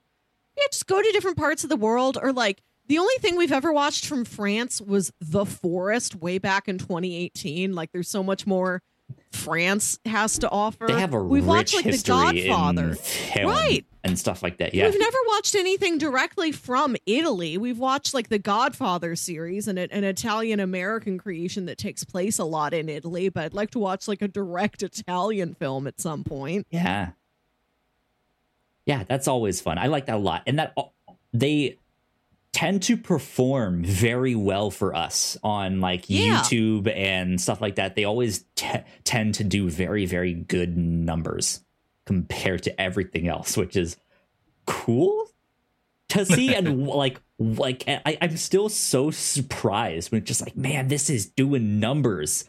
And it's not necessarily numbers in terms of YouTube as a whole, but for us specifically, it's just like, people are actually kind of looking for this content, and it's not out there, which is neat. Yeah, I think it is something that I am happy happens to us. I'm happy we do have that out there. I just don't know if there's like a lot of crossover. Like if we had an audience member from India who was like, oh, cool, you guys talked about RRR. They're like, I'll wait until you do something else from India. So it's like, all right, we'll get that viewership one more time next year. And I don't know if there's crossover between them. I don't know if somebody who's like watched RRR is also like, cool, you did a K-drama. I don't know. I don't know our audience. I really wish we did know them better. Well, speaking of that, do you mind if I go into some stats and stuff? I like that we the do stats. So you alone hold the stats. I don't know anything that I can't get just from looking at our YouTube page. Yeah, so I always kind of hide the stats, not in a like malicious way of like, Melissa will never know how many YouTube subscribers we have. Yeah, turns out he owes us a lot of money. But he's like, hiding that from us. I'm always like, I don't want numbers to be a thing that we chase. Right. I just want us to enjoy what we do and what we make. And who cares if only 5 people watch that podcast? As long as we had fun, I think that's what matters. Right. Yeah.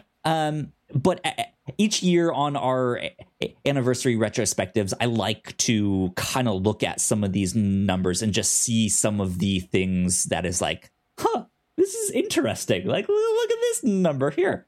So I'll start with YouTube. Currently, we have 586 subscribers on YouTube. Yeah. We've gotten 13 What's the in growth the last... from the year? So from the year, let me go into our analytics page. Because I still remember when we tried to do the push for 100. Yes, yeah. So I will say that a majority of our subscribers are thanks to RRR, Triple R from India. We had a YouTube short go viral. And is now by light years, our most watched video. And it's kind of wild, to see the numbers that thing does here. Let me see if I can find subscribers for the year. Let me see. Overview. I'm going to look up the actual number of views that short had. Because I feel like you should use the term viral only when like the local news knows I'll get there in a sec here. I'll get there in a sec. Will you get to the numbers of how many views they got? I don't know. Because wow, our short on RRR has 161,000 ish views. Yeah, and the one before it had only 163. I was gonna get there. Yeah, so I don't know how many subscribers we gained this year, but if I'm looking at our videos by view count, and I'll pull this up on screen so you guys can, so all you watching on YouTube can see our most watched video. Yeah, by far, RRR is such a fun movie. #shorts. Because we get views on the 20s, and then 1899 got 278, and then it's 29, 5, 12, 3. Right, yeah. So we have that as our most watched. But what's interesting is it's also our most commented on, and our like versus dislike ratio is 97.9 on likes, which I think is wild. And the comments, at least for the most part, have been positive. Like, we made some mistakes in our review of that movie. I think I called it a Bollywood film, which is in fact is not. I did not know that. I did not know that there are multiple different names for each like sector of India. And so if you're unsure, it's just good to just say it's an Indian movie. Like, that was new to me, like all that stuff. And then the video that is next in our most watch is the one that used to be our most watched. Is it Paper Girls? It's Paprika. Paprika, number 107 of the review show on Twitter, has 23,000 views. Yeah. On YouTube. Why? 23,000 views on YouTube. Yeah. I don't know why. It just is. Satoshi Kon is a genius. Paprika is a great movie. Who knows why that one did numbers. Paper Girls also has, it jumps. It does jump up. So then our third most watch is the review show number 210 on Triple R. That has 18,621. After that is Money Heist, the Reactor Core number 14 with 16,473. Oh, I didn't know that we had multiple on the thousands. Yeah, we have a few, yeah. Valerian and the City of 1,000 Planets at 12,059. Wow. Titan AE, the review show number 63 with 3,032. So there is a jump from Titan AE to Valerian, which is interesting by the large people like chunk. Space movies. Besides Triple R is such a fun movie, our next highest performing short is Hank the Squadron with 2,953 views. That one was fun. Immediately after that, which is another short from a captain's log that Ignacio, you were on. This was from our trivia night this past year. Yes. Silly String is owned by who? With 2,696 views. Yeah. Paddington 1 and 2 has 2,648 views. Baloney or Madam Web is also in the 2000s. What Planet Would Taste Best is also in the 2000s. Lose Myself in the Crank is in 1,914. Forgot about that one. That's a great one. What Does Doctor Strange Smell Like? 1,700. One of Riddler's first riddles, 1,400. And then we have our Dimension 404, the review show number 161 at 1,496, followed by Metropolis, the anime, the review show number 66 at 1,300. Trek to Yomi looks awesome at 1,200, which I have to say that game was awful. That game was so bad. It looks incredible, but that game was terrible. Pokemon Legends Arceus has you working for the bad guys? Question mark. We have some of that stuff. Thunderbolts using Mysterio's projection tech, 1,100. And that is our last in the 1,000 stuff. There's one that I want to give a shout out. It isn't on the thousands, but it is 350 views, which is already higher than the normal. Ignacio's busted Yu-Gi-Oh cards. Yeah, right? Just me showing my Yu-Gi-Oh cards. And us being like, why don't you have covers for these? What are you doing? It's just Alan suffering. It is. That was a good one. Yeah. So we have, like, we've had YouTube shorts perform pretty well for us. Unfortunately, from what I understand, is they are now no longer pushing them as hard as they did. So some of our more recent ones have not done as well. They're just kind of normal, which is why I stopped posting on TikTok. So that is something I did this year. I stopped posting on our TikTok because I think we also started this year. We did start this year. But what was interesting to me is that we always capped out at around the exact same number on TikTok, except for one, our short on Thor Love and Thunder. No, Thor Goddess of Thunder. When Melissa, you and I read those comics, the one I did for that did well on TikTok, or at least well for us on TikTok with like 1,000 something views, right? But that was it. That was our highest performing one. The rest of them like maxed out at like 250 views. Wow. And that was it. And it was consistent with that, like around 250. That's where it stopped. And so after a bit, I was just like, well, if I'm always just going to get the same thing with this, like, what's the point? Like, I feel like this is artificial. Whereas I think that you should at least take the top 10 shorts that we had on YouTube and just post them on put them on there, TikTok and see what happens. Yeah, that's not just a bad just see what happens. Yeah. Maybe something comes out of them it, are probably already on there. Jesus. But that is the thing of like, but the RRR one isn't there, right?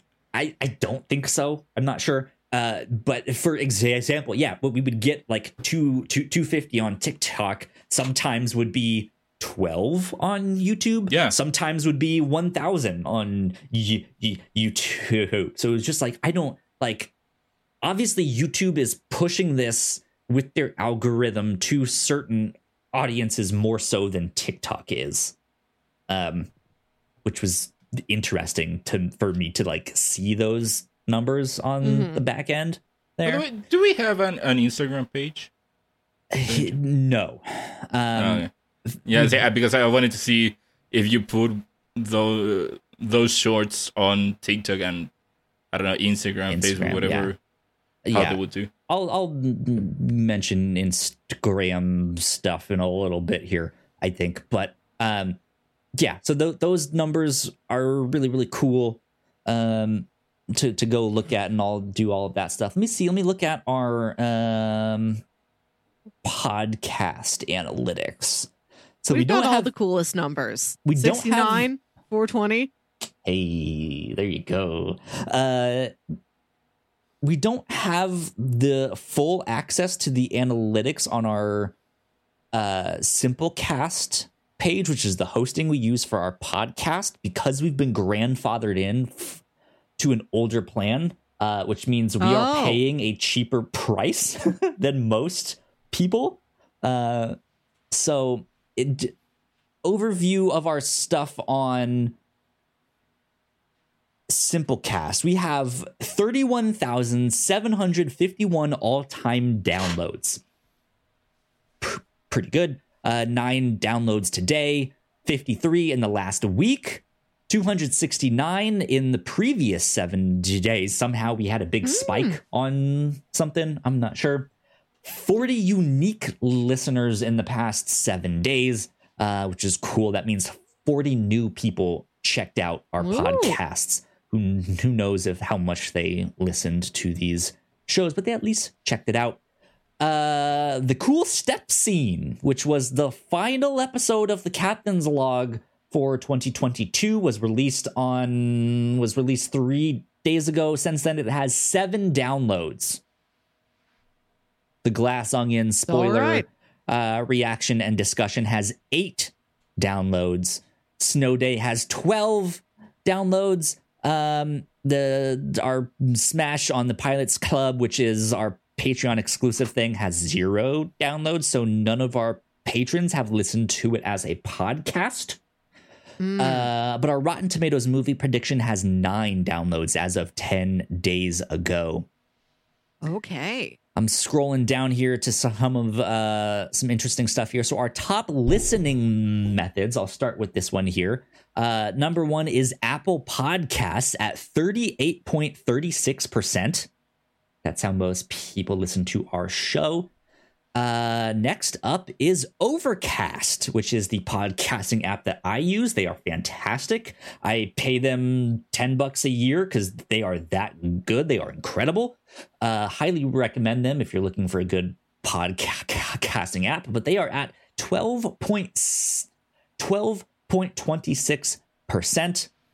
And then iTunes is the next one after that, which is still strange to me because iTunes, if I'm not mistaken, is now pretty much defunct. They use Apple Music and Apple Podcast. Like they split iTunes up into other things and have kind of abandoned iTunes. So it's interesting that people are still listening to us on iTunes, and 8.6% of our how many downloads is that? So in total, I don't know if that is just this year or this month. I'm thinking it's total of all time. That's 2,163 downloads. So who knows? Top episodes according to our podcasting host. Our number one most listened to most downloaded podcast, I think, is the same one from last year. It's number 14 of the Reactor Core at 2,915 downloads. That's Money Heist. Yep, still the champ.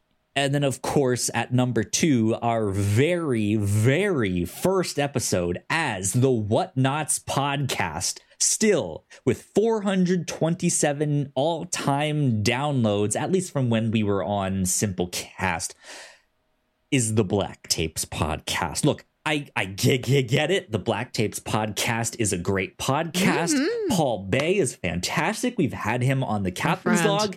He's incredible. If you want a guest on your podcast that has incredible stories, get Paul Bay. He is amazing. watch out for him. Follow all of his social media stuff. He's incredible. Episode 1 of the Whatnots podcast is bad. Do not listen to our first episode of on the Black Tapes podcast. It's bad. It's so bad. I have gone back and listened to it. I find it endearing. If you really love the Black Tapes podcast and Kyle, listen to it. Those are both things I like. Otherwise, I wouldn't be here. Yeah, we ended up covering the Black Tapes podcast multiple times. So I have to say we have better podcasts on the Black Tapes that cover it in more of a majority, if not in its entirety. You and I should redo it, because you and I have never covered it together. And it's still That'd be a great one to do. Like once or twice a year, I'm hankering for some tapes, and I'll just play me a couple episodes. Drinking to Forget episode 1 of the Whatnots. Here we go. Well, that's where you started 7 years ago. It's 7 years old. It's going to first grade.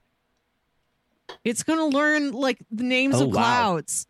It's in school. That's weird. But let's see. After that, we got Umbrella Academy, the review show, episode 50, 353 downloads. Number 4, The Love Alarm, review show number 144. The K-pop stans came out to go download that one, so thank you all. Black Mirror season 1 of the Whatnots podcast, that was episode 5. Also, probably not a great episode. 297 downloads. Let's see. DC's New Frontiers, not something we've done on any of our new incarnations of the show. The Vision Volume 1 and 2 of the old incarnation of me and Paul, not the one that you and I did, Melissa.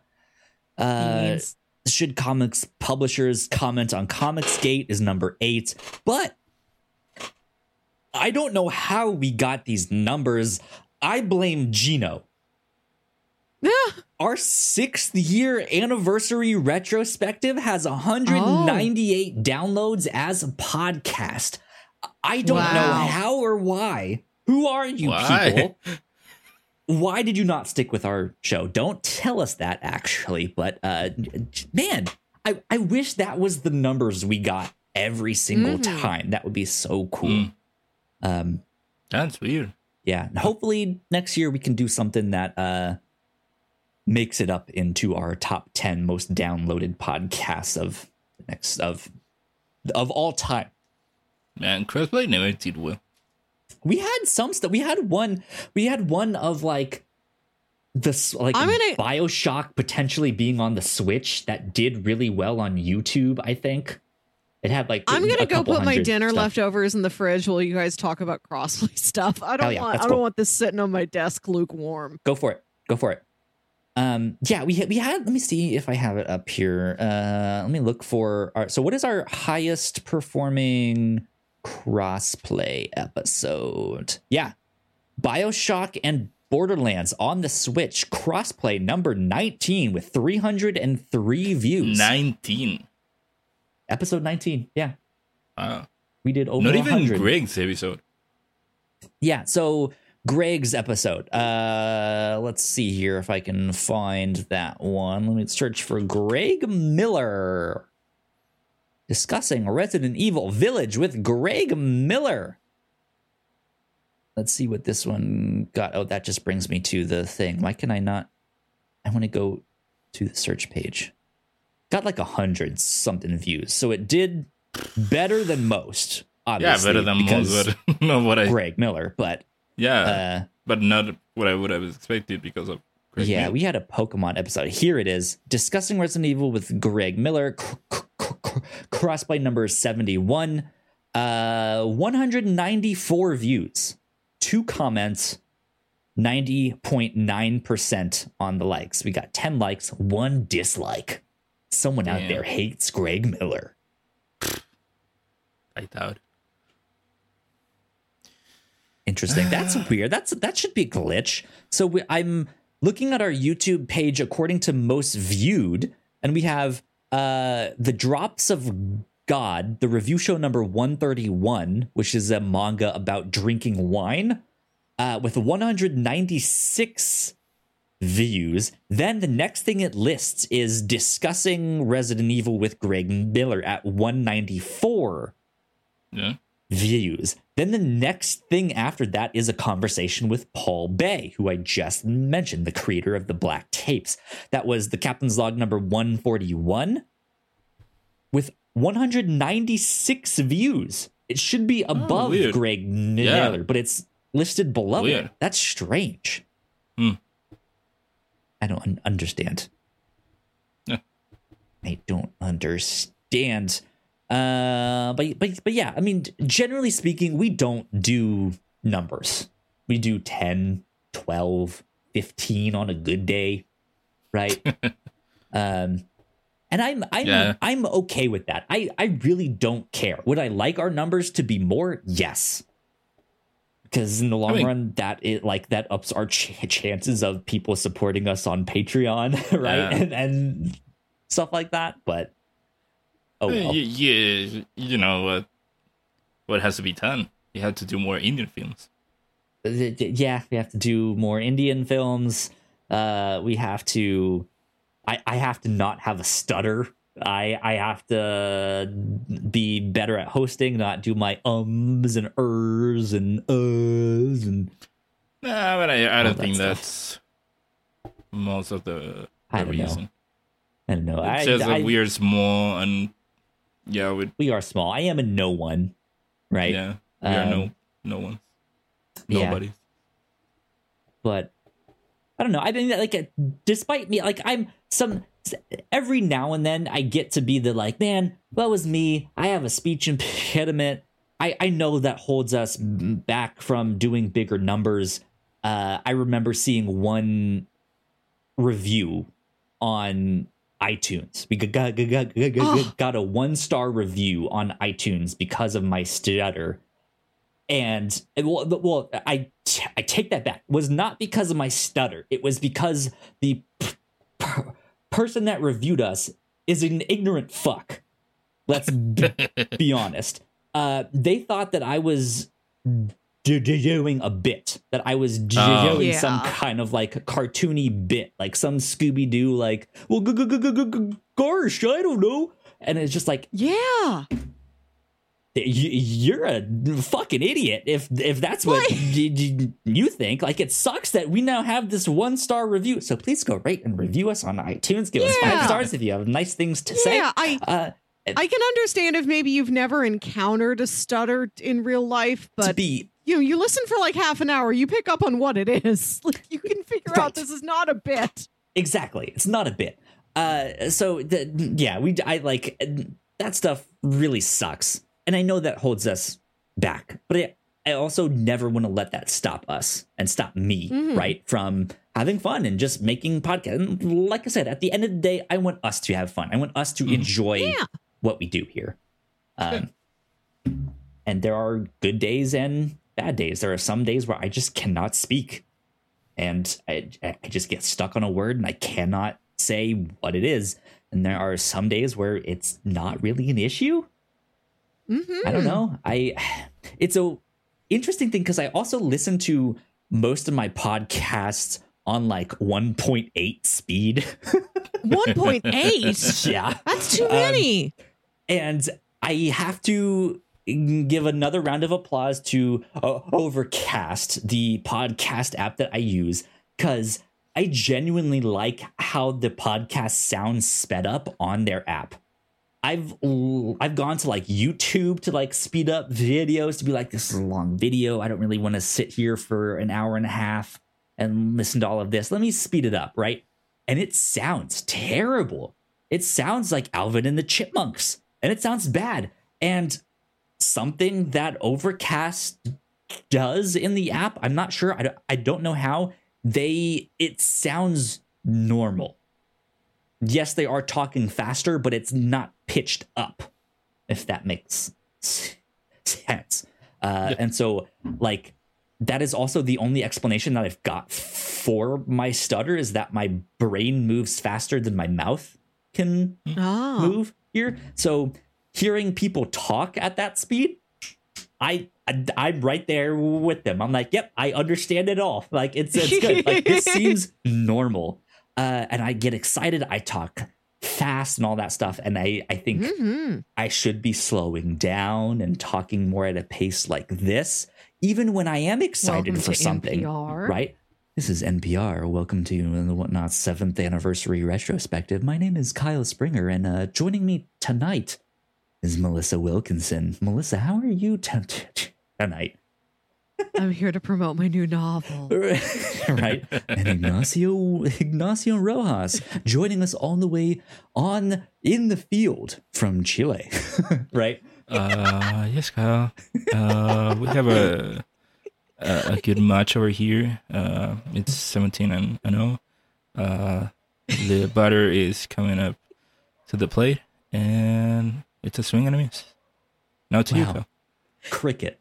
I was thinking more of baseball. I wanted to go golf. And then when I was thinking about what to say, it just went to baseball.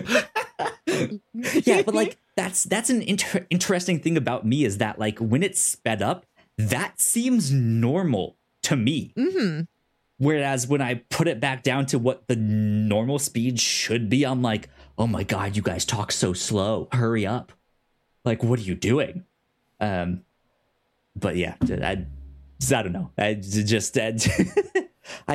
enjoy what I do here. I did not think that I would be podcasting for 7 years straight. Mm-hmm. There has only ever been like one other podcaster that I know of that has struggled with a stutter, with a speech impediment.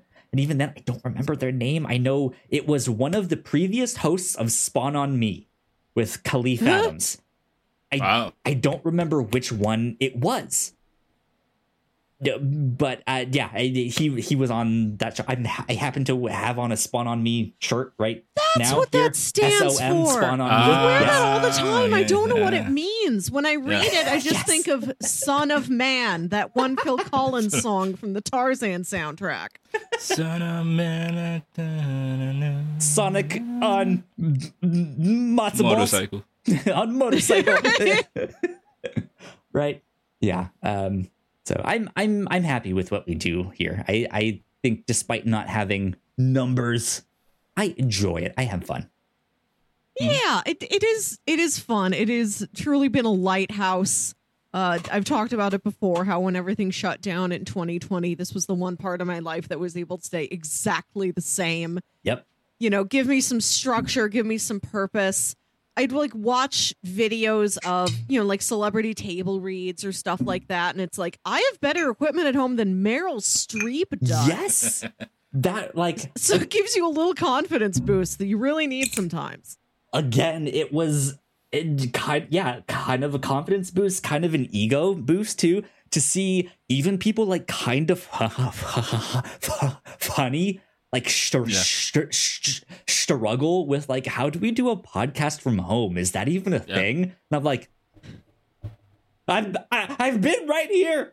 I know how to do it. It looks good. We look amazing. And now they know how to do it from home, and it looks incredible and all that stuff. Their studio now looks fucking awesome. Holy shit, Ignacio! Their new studio looks so good. Yeah, it is very amazing. It's wild. It's wild how professional they are now. I'm so jealous. And then it's amazing how professional they can be, and it's still the same garbage truck on fire. Absolutely. Yeah. Good stuff. But how many Street Sharks do they have in their studio? They don't have Street Shark action figures, right? I don't know. I even have the one from the like that has the long hair and the guitar that was in the rock band with them. I have that one. It's great. I don't know. Awesome. I would have put it past Mike to have a Street Shark. Does Mike even know what Street Sharks are? Does Snowbike Mike know what Street Sharks are? I'm sure he does. Also, shout out to Snowbike Mike.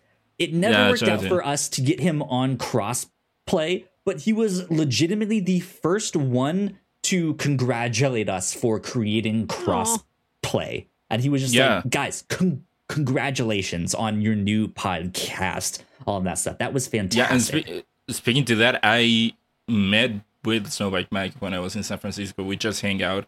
That's awesome.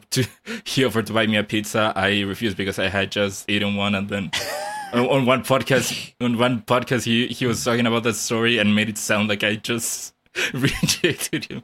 But Fuck yeah, you with your pizza, Snowbike Mike. But yeah, when we talked, he was legitimately happy for us for the podcast. That's awesome. That's so good. That's so cool. Yeah. Shout out to Snowbike Mike. What a great guy. He's a great guy. Well, next up, Melissa, do you want to get into our review show for awards and superlatives and stuff like that? Yes.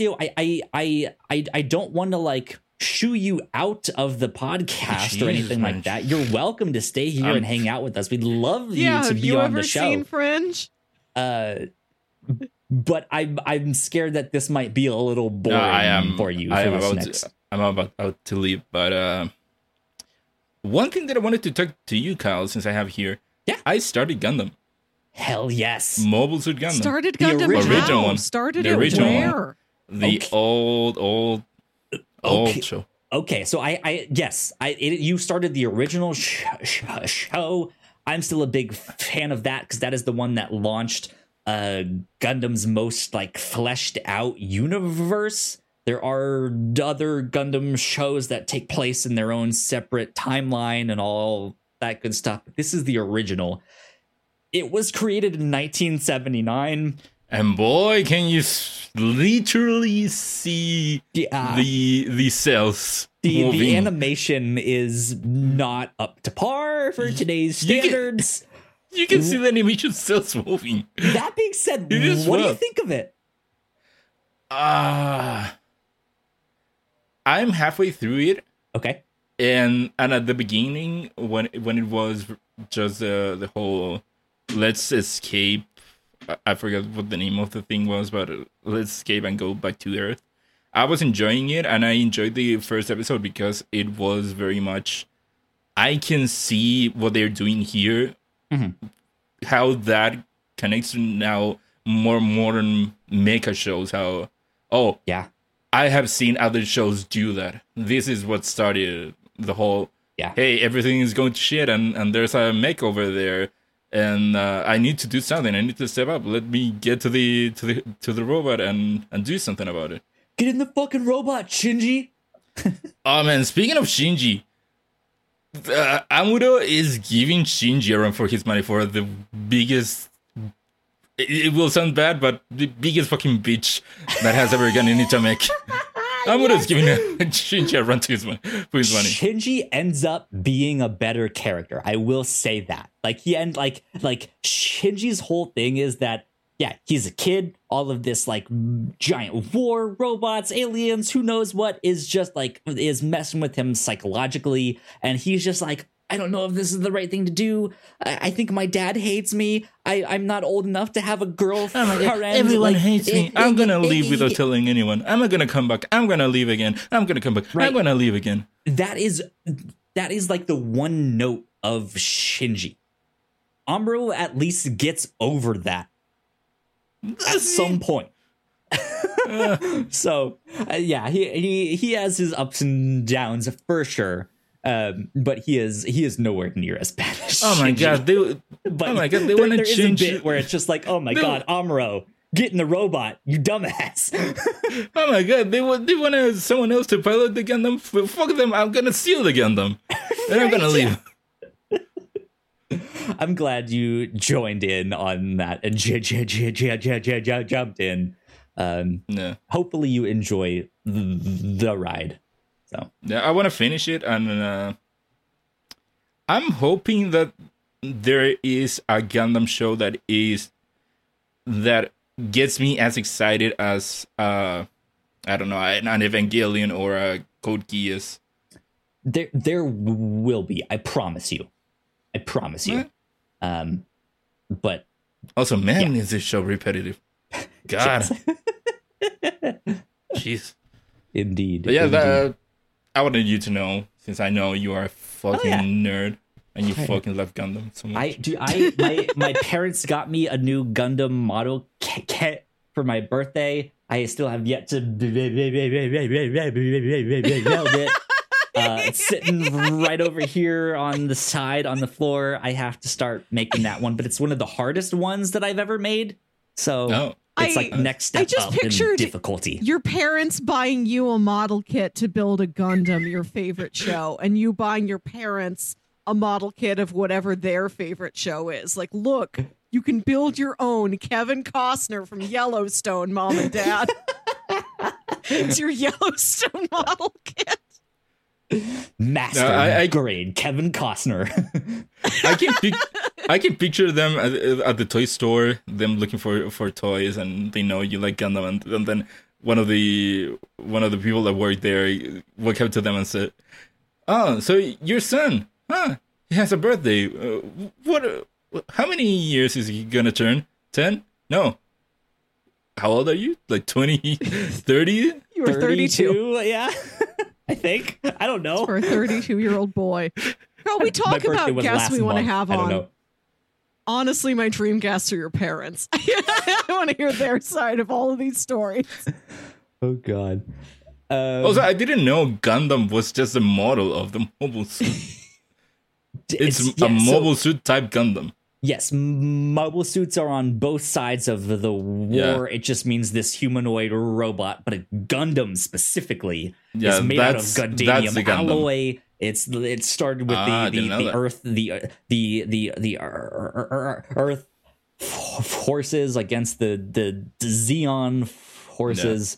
Yeah. There is a lot of like Oppenheimer, like they're like the Xeon scientists coming to the Earth and all of that. That like, there's a bunch of that stuff in there. That's really neat. I wish that the show would get into that. What I'm watching right now. Yeah, the original does not as much. But as you start to explore, you will start to get some of that stuff in there. It's like, oh, this is interesting. That guy's scientist. He's the one. That's Dr. Minovsky. Oh my God. That's these Minovsky particles. That's how he died? Wild. Okay, here we go. Yeah. So good stuff. I'm a big Gundam nerd. But Ignacio, thank you so much for joining us. It was a blast to have you on. I know you're about to get out of here. Yeah, good surprise indeed. Once again, where can people find you on the internet? They can find me on Twitter at IgnacioRojasB. That's IGNACIOROJASB. There you go. Thank you so much. I hope we see much more of you in 2023. You're always welcome back here. Yeah. We'll see. He's like, I don't know if I like Kyle all that much here, but I don't know about this Kyle fella. Do you want me to send you the I'm guessing you want the recording, right? Yes, please. If you can send that to me, that would be great. I appreciate it. Same place as usual. Sounds good. Thank you, man. Okay. See you. Nice. Happy holidays. Bye, Melissa. Bye, Carl. Bye. Happy holidays. See ya. Bye. Okay. Here we are. Melissa, it's back. You and me. Let's get into our review show, superlatives, awards, all that good stuff. Let's dive right in. Melissa, I will throw it your way. I'm going to start by reading everything we covered on the review show this year. We kicked off the year with the entire Matrix franchise, including the, at that time, brand new Matrix Resurrections and the Animatrix. We then watched The Power of the Dog, Landscapers, good movie. Our first ongoing monthly series, which was just 2 months. We read the entire manga Knights of Sidonia. We watched In the Mood for Love and The Incredible Jessica James. The only audio drama we got in this year was we listened to season 1 of Brimstone Valley Mall. We read Batman Court of Owls in anticipation of The Batman. We watched Black Swan. We watched the original 1954 Godzilla. We did another sitcom trade where you gave me 3 episodes of Community and I gave you 3 episodes of Arrested Development. Yeah. For big episode 200 of the review show, we watched Review with Forrest McNeil. We read the first 2 volumes of the Thor Goddess of Thunder run. Our next ongoing monthly series was Fringe, all 5 seasons of Fringe, the most of anything we've covered to date. Not only is it 5 seasons, each, like the first couple seasons are in that like 22 episode range of like hour-long episodes. So we spent a lot of time there this year. Of course. We watched the first 2 Deadpool movies. To celebrate your move to Oklahoma City, we watched Twister. Which a sequel just got announced to what? That Twisters. If I'm not mistaken, I forget the guy just that's like directing Aliens. It. Right, yeah. Just like Aliens. Twisters. Oh my gosh. No Bill Paxton around. I'm happy and I'm sad. Right. The next thing we covered was the first 2 volumes of East of West. Then we watched season 1 of Our Flag Means Death. Great We show. read the first 5 volumes of the manga That Time I Got Reincarnated as a Slime. Mm-hmm. I got you to watch the HBO miniseries Angels in America. Mm-hmm. Then the oft talked about RRR. We watched the first 2 National Treasure movies. We watched Destroy All Monsters. We read all of the Starfire comics run, which is very interesting. Mm-hmm. We watched The $1 Billion Code, a limited Netflix series. For the episode we recorded live in person for the very first time. 217. The Muppet Movie, a classic road trip movie. We then watched The Gray Man, a movie I remember nothing about anymore. Then we watched all of The After Party. For Shame Timber, yours was the Godfather trilogy, and mine was Titanic. Mm-hmm. We read the first 2 volumes of the Did you hear that James Cameron is also about to put out a documentary on if they could have survived on that door? Like he's done the research, all that stuff. He's about to put out a brand new documentary that his decision was right, that they could not have both survived on that door. I'm with him. I think the door may have been large enough in size, but was too light for the weight of both of them. Sure, I understand where you're coming from, Jim. We read first 2 volumes of Once and Future. Then our next and final ongoing monthly series for this year was we read all of Kaiju Max. Yeah. For Spooky Month, we watched the Vincent Price movie, The Abominable Dr. Phibes. Classic. We watched season 1 of Servant. Then we did, I think a couple of these are missing from the YouTube playlist. Oh no, did I? Hold on, let me double check my, oh yeah, because it's missing, Happy Death Day and Happy Death Day to You and Junji Ito's Shiver. I will go put those in there literally right now while you keep talking. Yeah. And then it was Abominable Dr. Phibes, season 1 of Servant. A selection of Twilight Zone episodes. Each of us picked 3 Twilight Zone episodes to talk about. Kind of like the structure we do for the sitcom trades. Right. And then we watched Megamind. We read the first 2 volumes of the comic Die. We finished Kaiju Max, and then for the holidays, we watched The Muppets Christmas Carol. You were brave enough to return to the world of Muppets. Yep. And our final episode of the year, just to celebrate winter, the concept, we watched Snow Day. Good stuff. Good stuff indeed. We have we did, I think, have a good variety of stuff. We had some ups, we had some downs, we had some lefts and rights, some surprises that I think ended up being like, whoa, this was incredible. I was not expecting it to be that good, or so on and so forth. I think we had a good year. Yeah. I really did enjoy all the time we spent with Fringe. That was definitely worth the time investment. It was a show I had started when it came out, and I dropped it just because I got busy with college. Same story that happened to a bunch of TV shows around that time. Yeah. And I found it so rewarding to see how that thing ended. Yes. I just updated updated that playlist. The Happy Death Day and Shiver are now in the playlist. It might be out of order because I added them just now, but they're in there. They are all in there. Yeah, that was also a goal of this year, is to like, someone had requested that we keep our like playlist of each podcast on YouTube up to date. And I think, except for those two that I missed, I think that's I looks think I did a good job. I think I hit most of them on there. If I did miss something, let me know. That's fine. I can add that in there. I'm refreshing it. I see Happy Death Day, but I don't see Shiver. Give it a sec. It might need another thing, because I definitely did. Speaking of which, I was in a bookstore the other day and I saw a Junji Ito coloring book. Yeah.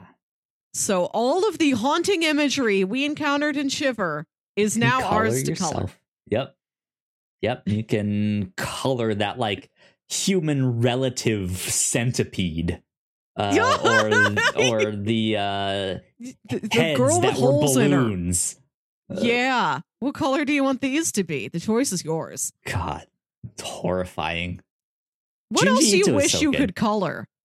What else? I think Kaiju Max is ripe for a coloring book. You know how on the Captain's Log this past week I asked you if that one thing that you got was the rock lobster, and it was So my girlfriend ended up getting a different gift for her work holiday party. Instead of the rock lobster, which wouldn't have come on time, she opted for like one of those like adult coloring books here, just like a coloring book on some weird topic. I think originally she showed me one of like, here's a coloring book of like different people's mullets. Or something like that. But she ended up getting one that was People of Walmart, the coloring book. People of Walmart, the kinds of I remember people that you would see in Walmart. So the amount of coloring books you can get nowadays are so specific, and if it's out there, if you can dream it, you can color it. You can. I would say that's one of my biggest surprises this year. One of my favorite things was Shiver. I loved Shiver. Even when the stories were extremely gross, I'm like, I am really digging your ingenuity here. Yeah, that was one of my kind of superlatives that I'd like to do on the show here is, what was your biggest surprise? Is Shiver like the biggest surprise for you here? We'll start with that one then. Biggest surprise. I think my biggest surprise overall, it might actually be from elsewhere in our horror month, Servant. Servant was not at all what I thought that show was going to be about. Sure. You think it's creepy doll? No. You think it's creepy nanny? Not exactly. Yeah. Then it's creepy this, and then maybe not. Then it's and creepy then it's that, food. And then like, it's well, I don't know. horror. It's creepy Tony everything. Revolori's there? Yeah, that one was a surprise for sure. Did not make my biggest surprise. No, I think that had the biggest surprises in like whiplash in terms of what we thought it was going to be. Yeah. But just biggest surprise, like did not see this coming. I have to give it to Triple R. Yeah. Like did not know that our tweet where our video would go viral on that and have like over 100,000 views, right? Like goodness, and that's mostly you talking on that one, Melissa. So think about that. How weird is that? That 100,000 people have seen your face and have seen you talk about that. I find that so weird. I work in a profession where I talk to a lot of people all over the world. I've got a big international patron base. Sure, yeah. And it is wild to think that somebody in Iran somewhere is waiting anxiously for me to email them back over the weekend. There is a chance to know that like at work and outside of work, like there's somebody in all sorts of different corners of the world who's like, what's that lady gonna say? Right. There is a chance that someone has seen that short and is also one of your clients. Isn't that weird? I do have a film studies journal that I work on. So if somebody's like looking at Western reactions to Indian cinema and submitting a paper, I might have processed their paper. You never know. You never know. Wild stuff, though. So yeah, that was our biggest surprise of the year. Mm-hmm. Well, so what one do you want to do next? I like to do like our favorite episode of the review show. I like to do our least favorite. I don't know if you have that one prepared or not, or just like what for one me, like it's like didn't not vibe stuff with that's you. Like there's some things where Most forgettable.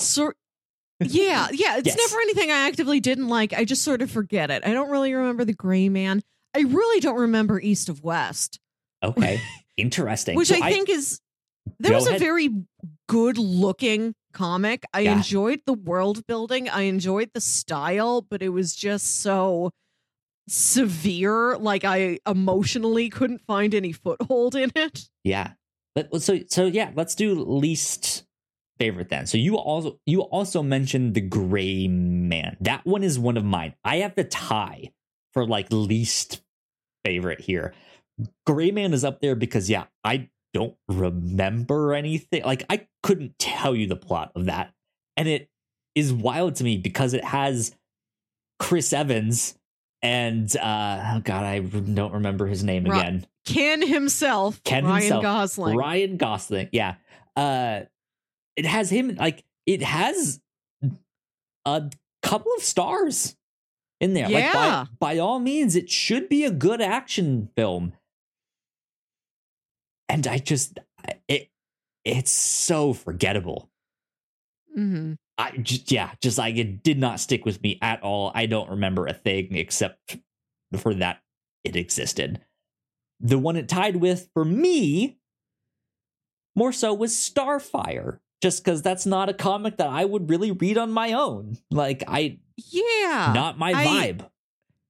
I really appreciate what a unique story that is. That it is about Starfire from DC Comics' The Teen Titans et al.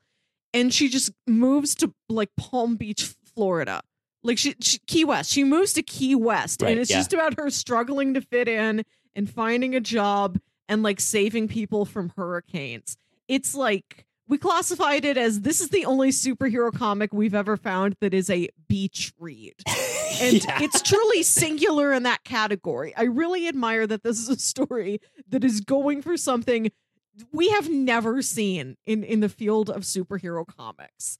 I don't remember it super well, but I remember the concept of it, and I applaud the concept. And I like and appreciate a lot of the creators on that. I know in like the last arc of the book, Elsa Chartier comes on the book and does the art. I love her artwork. Her artwork is always fantastic. I like the creators are all pretty fantastic.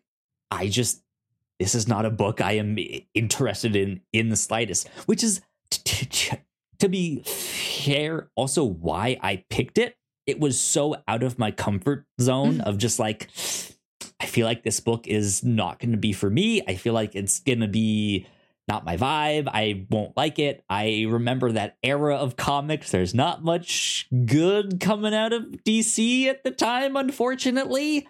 So here we go. Why not? Let's talk about this because I think that'll be an interesting discussion.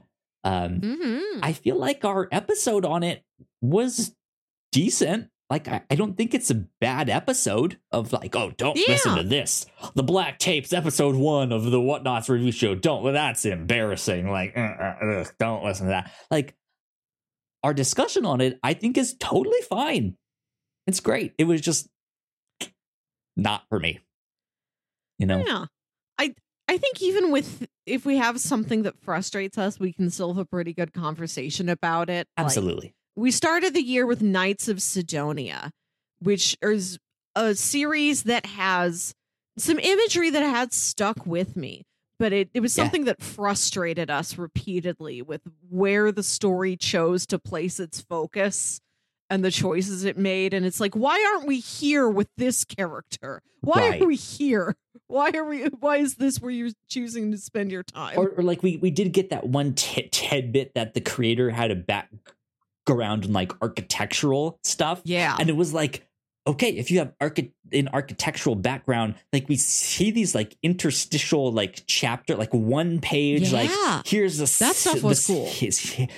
Henry, that stuff was neat, but everything else was so zoomed in on a character's face. Like, why are you not showing the architecture in this? That's you. That's what you can do. Mm-hmm. Show off.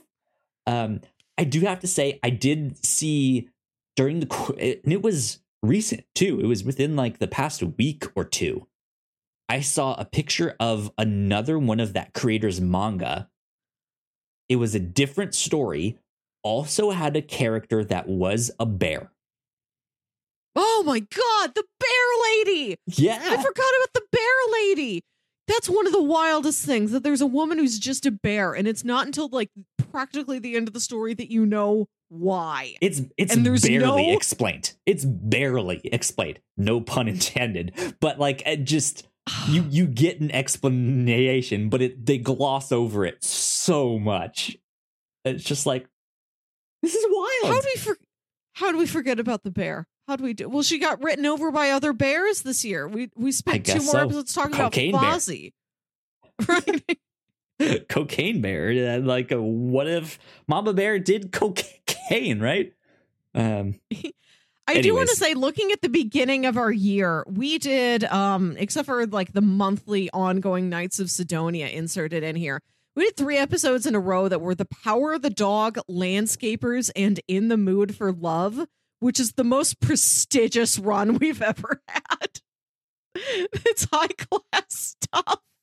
I feel like Landscapers, yes, for the 2 main actors that are in that.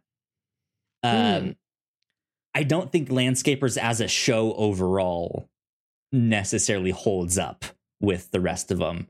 I loved that one scene. That has to be one of my favorite scenes in something that we watched this year. That scene when they go from like one set to another, it has that like meta layer, and the actors are like, okay, where do you want me to stand? Do you want me here? Right? Yes. And then they just start that next scene. It's just like, this is so cool. Good.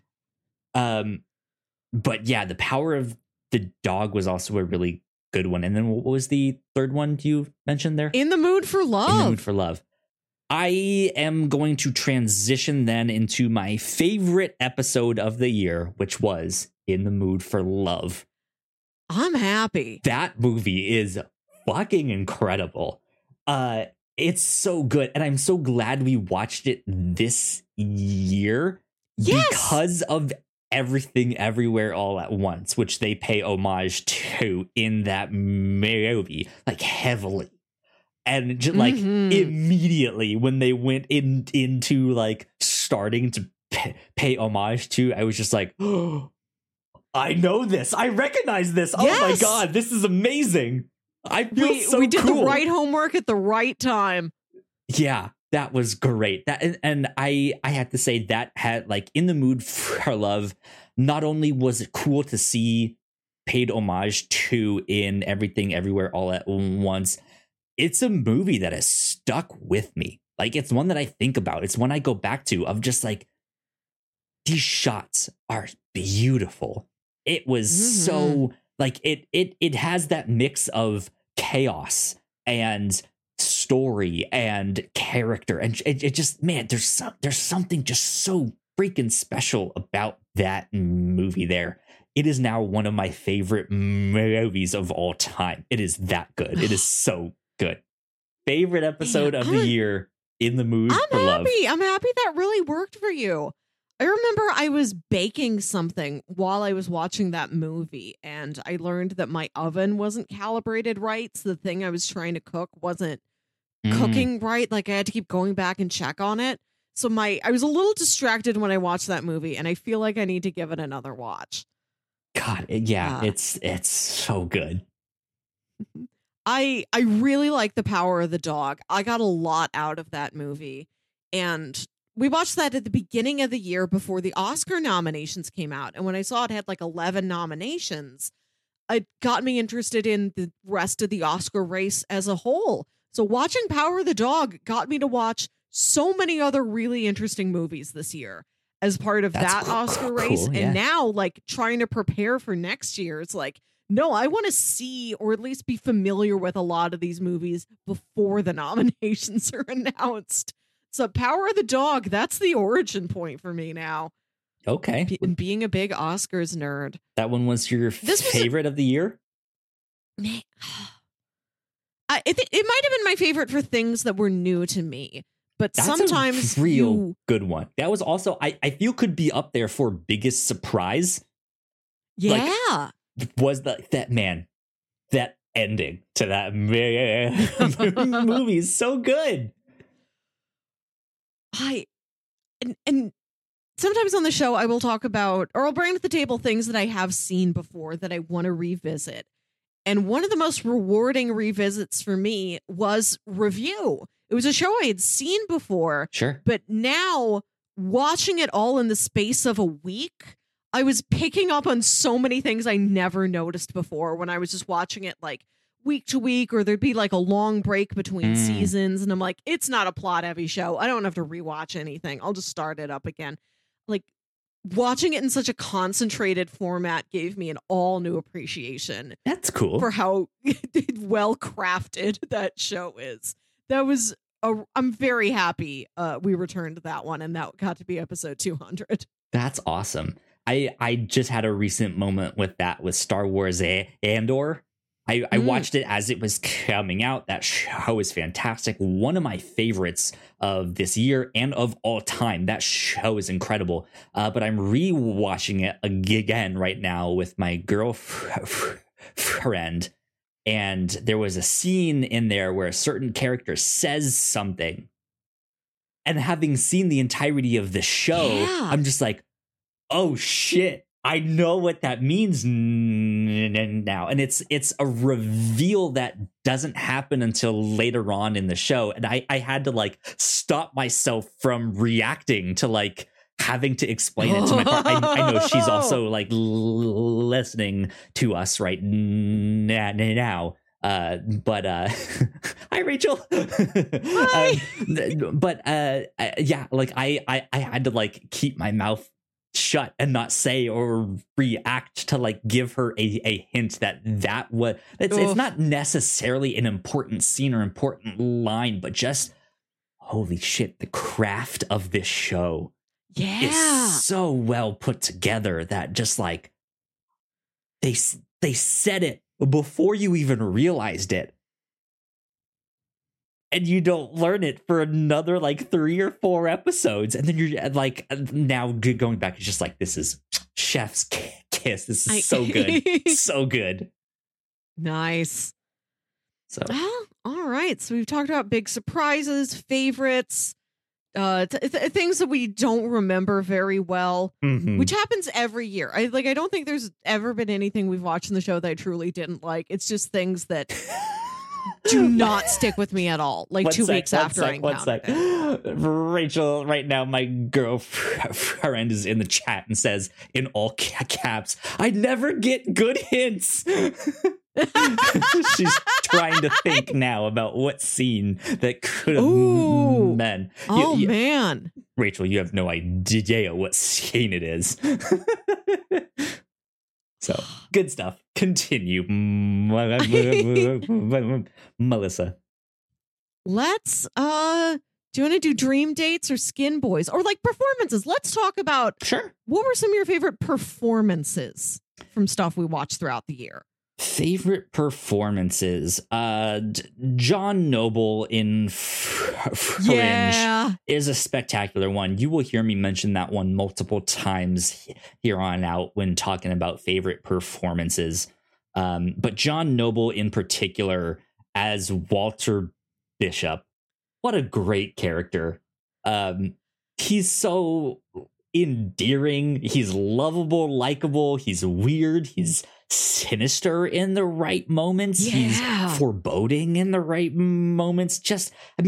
If you're familiar with him as an actor, you know he is an incredible actor, right? So it's no surprise that like his performance as this character is really good. But man, yeah, there's something special to me about that character of Walter Bishop. Really good. Fringe is a show that has a fairly small, tight cast, then expanded upon because it is a multi-dimensional show. So you will see these characters and then you will see an alternate dimension or an alternate timeline of those characters. Right. So I guess it's big on characters, but it's small on actors. You just see the same couple actors over and over again. Everyone on that show is so well picked and really embodies that role so thoroughly. And I like to see the different challenges they get as the series goes on. I'd like to introduce a special award. We talk about best performance. Most performance definitely goes to Anna Torv. Anna Torv, yeah. Not to say that it isn't the best, but it truly is the most. That is the most acting we've seen anybody do. I really like Anna Torv as an actor a lot. I feel like it's safe to say I have a crush on her. Like I really like her that's real crush material a lot. If I know she's in something immediately, I'm like, let me watch this. What is this? Which is how I discovered Mind Hunter. As I saw her name attached, and I was like, yes, I am in. Thank you, please. There's something about her because like even when we were discussing Fringe.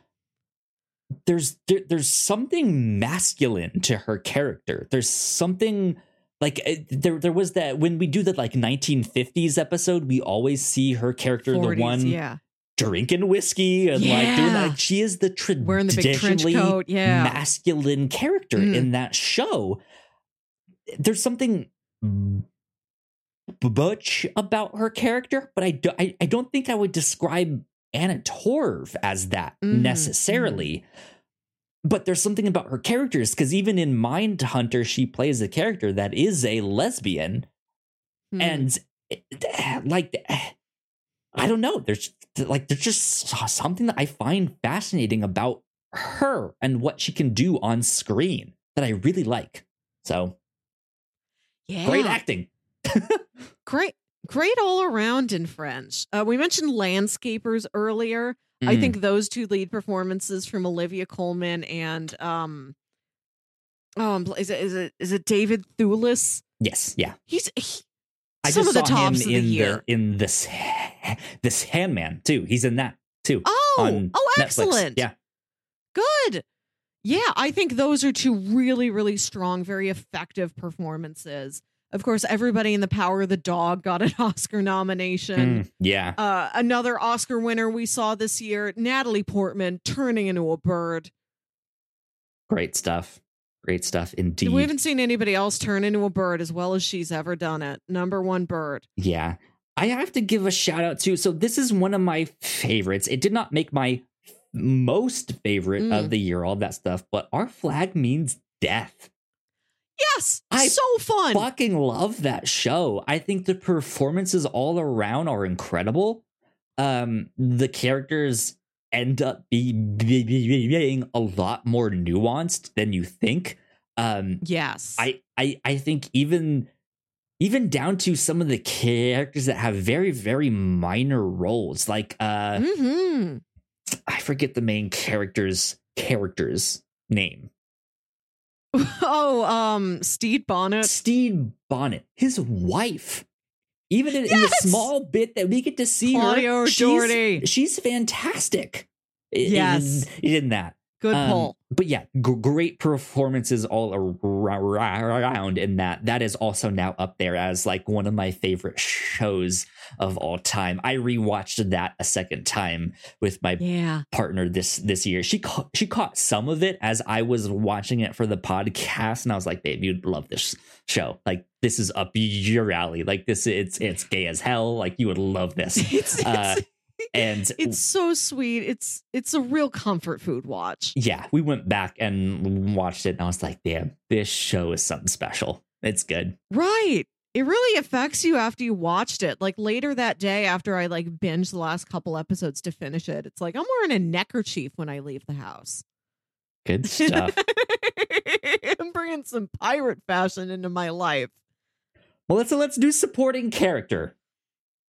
The Skin Boy Memorial Award for supporting players, named after a character from the horror comic Harrow County, where the witch has got this little familiar who's like some little ghost boy, and he's been skinned, and the like slim good body muscle boy goes scampering out into the world and communicates messages back to his just like empty skin sack who's folded up in the witch's purse. And little skin sack will like reach out and like whisper secrets to her. And we're like, the Skin Boy's one of the best parts of this comic. We cover the first 2 volumes of Harrow County back in 2019 on episode 80. That was, in 2019. I finally this year made it a point to read that entire comic, and I did. I own all of the volumes. It's on the back of my shelf. There is a spin-off comic that I have not looked into yet, but from what I understand, it is more of an anthology. It's Tales of Harrow County, or Tales of, or Tales of something like that. Yeah. But it's an anthology series set in that town. That book, if you like good horror comics, real like fall creepy vibes, go check out that book. It's incredible. Good stuff there. But yes, Skin Boy Memorial Award for supporting players. Good stuff. Melissa, for me, I have to. They call her Astro. They call her Aspirin. They call her Obelisk. That's not her name. That's not her name. That's not her name. The Skin Boy Memorial Award for supporting players goes to one of the finest, most supportive supporting players, Astrid Farnsworth. Melissa, it is icon, unanimous. An angel. It is unanimous. That was my pick agree. too. That was my Astrid. Astrid is so good in Fringe. She is the epitome of like a supporting character that you love and you want to know more about. You hope they like have good fortune and all sorts of stuff. The small bits of like character from her that we got to see that was outside of the lab, we ate it up. You're like, oh, that one with her dad, the one where she gets to meet her double from the other universe, like all that stuff was just phenomenal. But she was routinely and consistently there for the supporting cast. She looked after them. She was the mom of the bunch. She is, by definition, like the best supporting character you can have, period. You always wanted more of her. When she wasn't on screen, you wanted to know what she was doing. You wanted to check in with her at all times. Shout out to Jessica Nicole, the actress that plays her. Yeah, fantastic stuff. So memorable, so endearing. And Astrid, I will always. Is Fringe as a whole a comfort food show? I don't know. But if I could watch a master cut of just Astrid scenes, like that's just like pure medicine. Astrid, AMV on YouTube. I also want to shout out a character who is a pretty minor part of the show where we saw them, but both of us spent a good amount of time in that episode going, what's that guy's deal? What's he on about? What is his life when we're not watching him? And that is producer Grant from Review. Yeah. A real enigma. We never really got anything on producer Grant. He's an enigma. He's an antagonist at some point. Yes, he's an instigator at some points. Yeah. Interesting. Good. That's a good callback. I like that one. I like that one. And then of course we also mentioned the den mother of the bear in it's God, so good. I don't remember anybody's name except for Azana, who is, I don't know, like maybe the third lead of the book, but is sidelined so often. It's like she's down there. That was another character where it's like, I want more Azana all the time. Yeah, I want this to be Azana's adventure. Yeah, Knights of Sidonia, the bear den mother, R.A. Like, is that what you would call her? Yeah, she's good too. Because I mean, she is the same kind of thing as Astrid, but was just featured less in the book. Like, she is the one looking after these pilots and feeding them and making sure they get to bed on time and they can settle into society and stuff like that. So good stuff. Good stuff there. Melissa, who would you go on a date with? Of all the characters that we saw from the review show this year, who would you want to go on a date with? I think just as the show has given us an all-time legendary supporting player, it's given me an all-time legendary dreamboat. I'd go on a date with Peter Bishop. Melissa, it's so unanimous sweet. Again. I think Peter Bishop as well. Right. Everyone agrees, regardless of your orientation. He's so sweet. He's smart. He's really attentive. He's honest. He's handsome, but he's not like an absolute 10 out of 10 unattainable hunk. You said he was honest. One of the first things we learn about him is that he is not honest. He is a con artist. He conned his way into degrees from colleges into businesses, like all of this stuff. The first thing we see is him making this oil deal in the Middle East with some business thing, and it's all based on that he has this experience and he has none of it, and he's just making it up. He's bullshitting it. But that's what I find fascinating. He has stories. This man will entertain you to no end with all kinds. Yeah, there was this one time we went into the Middle East and I pretended I was some oil baron in the United States or what have you, right? Those would be fascinating. I would love to just sit there and hear him talk. But we also know that, in a more romantic relationship, he is very honest about how he feels and what he wants.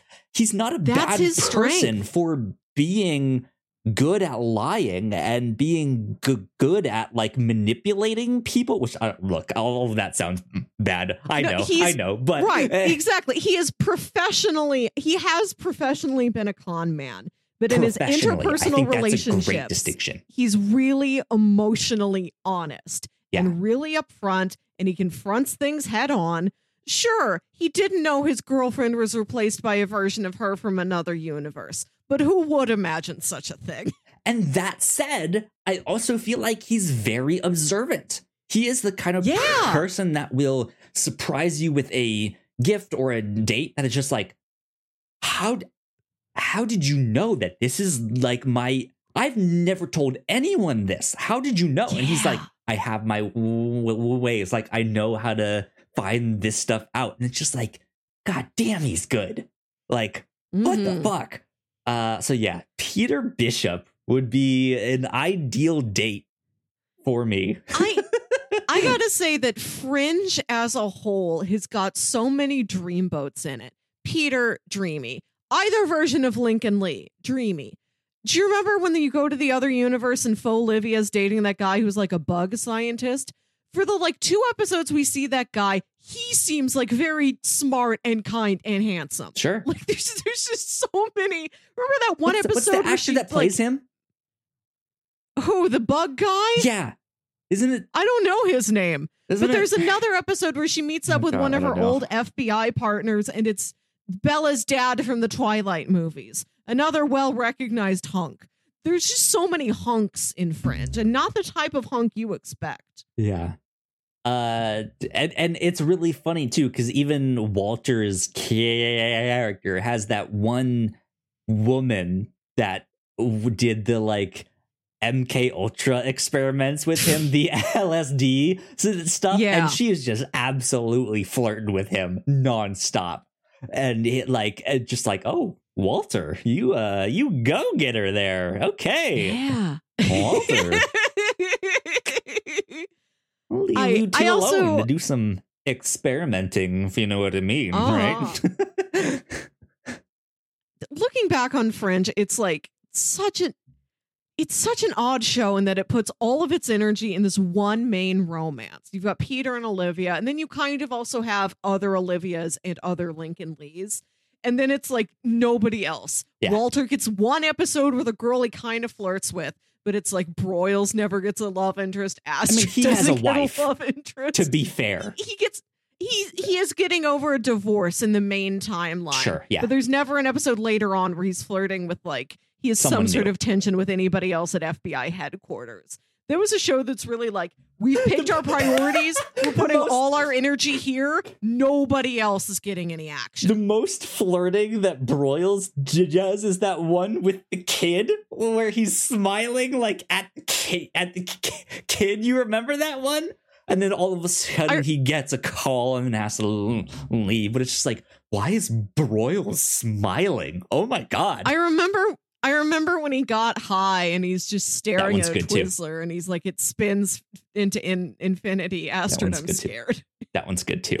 Good too. I also have to shout out a dream date going back to like when I first saw this movie when I was like 13 or 14 years old.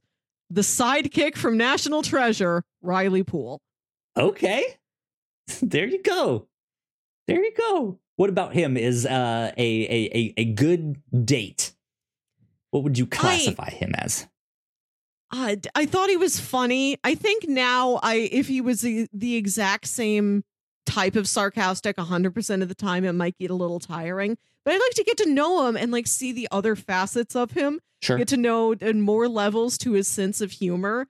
I like that he's just he's got all these surprising skills. Like he knows how to hack into things. And it's like, is that what your background is? How did you get here? Why are you embroiled with this? He seems like a guy who's going to try anything. Yeah, to get to whatever his goal is. And he's just really like in for a penny, in for a pound. He's like, I'm trying anything. I'm Riley. I'm here. I'm game. I'm going to make snarky comments, but I'm not going anywhere. I'm not going to abandon you. I'm not going to sell you out. Would you like to buy my book? Here it is. Yeah, I'd buy his book. Write your phone number in this book, Riley Poole. Exactly. Yeah. Interesting stuff. Do you have any other kind of awards, superlatives you want to give out here? Oh, I don't know. I do want to state, not in the format of any specific award, maybe as one of my surprises. Shout outs. I thought that I would look at the Godfather trilogy as like just sort of a cultural checkbox I had to meet. Like, so many people tell me this is one of the best movies of all time. I don't think it's for me, but I guess I have to watch it. I really did enjoy those a lot more than I thought I did. Even the third one. The third one's messy, but it's shot so beautifully. Yeah. I had a much better experience watching Godfather Part 3 or The Godfather Coda, The Death of Michael Corleone, however you choose to label it. I had a much better experience watching it than like anybody would have led me to believe. Yeah. That makes sense. I want to give a shout out to a kind of thing we did earlier, but most acting that we've done. Shout out to Michael Caine in the Muppets Christmas Carol. Stellar performance, the most acting because he is like the only human on there. The rest are puppets and who knows what kind of green screen CGI. I guess not CGI, but just what kind of magic they had to do to put him in the midst of all of this stuff that is happening around him, and to be the only like human in the midst of that. Good stuff there. So yeah, I think that's kind of it for superlatives that I have and shout outs that I want to make. Yeah. I was talking to someone recently about comics I read this year, and Once and Future came up, in which they were like, yeah, what I read from that was fantastic. And I was like, oh my God, I felt so lost. I felt like I needed a PhD in that. But that's not to say it was bad. Like that's just the thing of like, it was so well researched. And I felt like I was so behind on what I needed to know to understand that book. It just seemed like something else. I don't know how to explain it. Right. Right. Yeah. Like that's on another level. It is very dense. It asks a lot of your prior knowledge. This is one of my pitch ideas coming up in 2023 is to do a week of what I call the Kieran Gillen Challenge, where we attempt to familiarize ourselves with classic pieces of literature and lore. Like how there's a part in Die that's very dependent on you knowing things about the Brontes. Which I don't know. Yeah. Right. So we're gonna try and live up to the Kieran Gillen Challenge and know something about British literature and lore. We're gonna learn from a Bronte or an Austen or an Arthurian. That's myth. not bad. Not a bad idea himself. Cool. Good stuff. So I guess final question before we start wrapping things up here. What are some of your most anticipated movies or TV shows of 2023? What's on your list that you're looking forward to?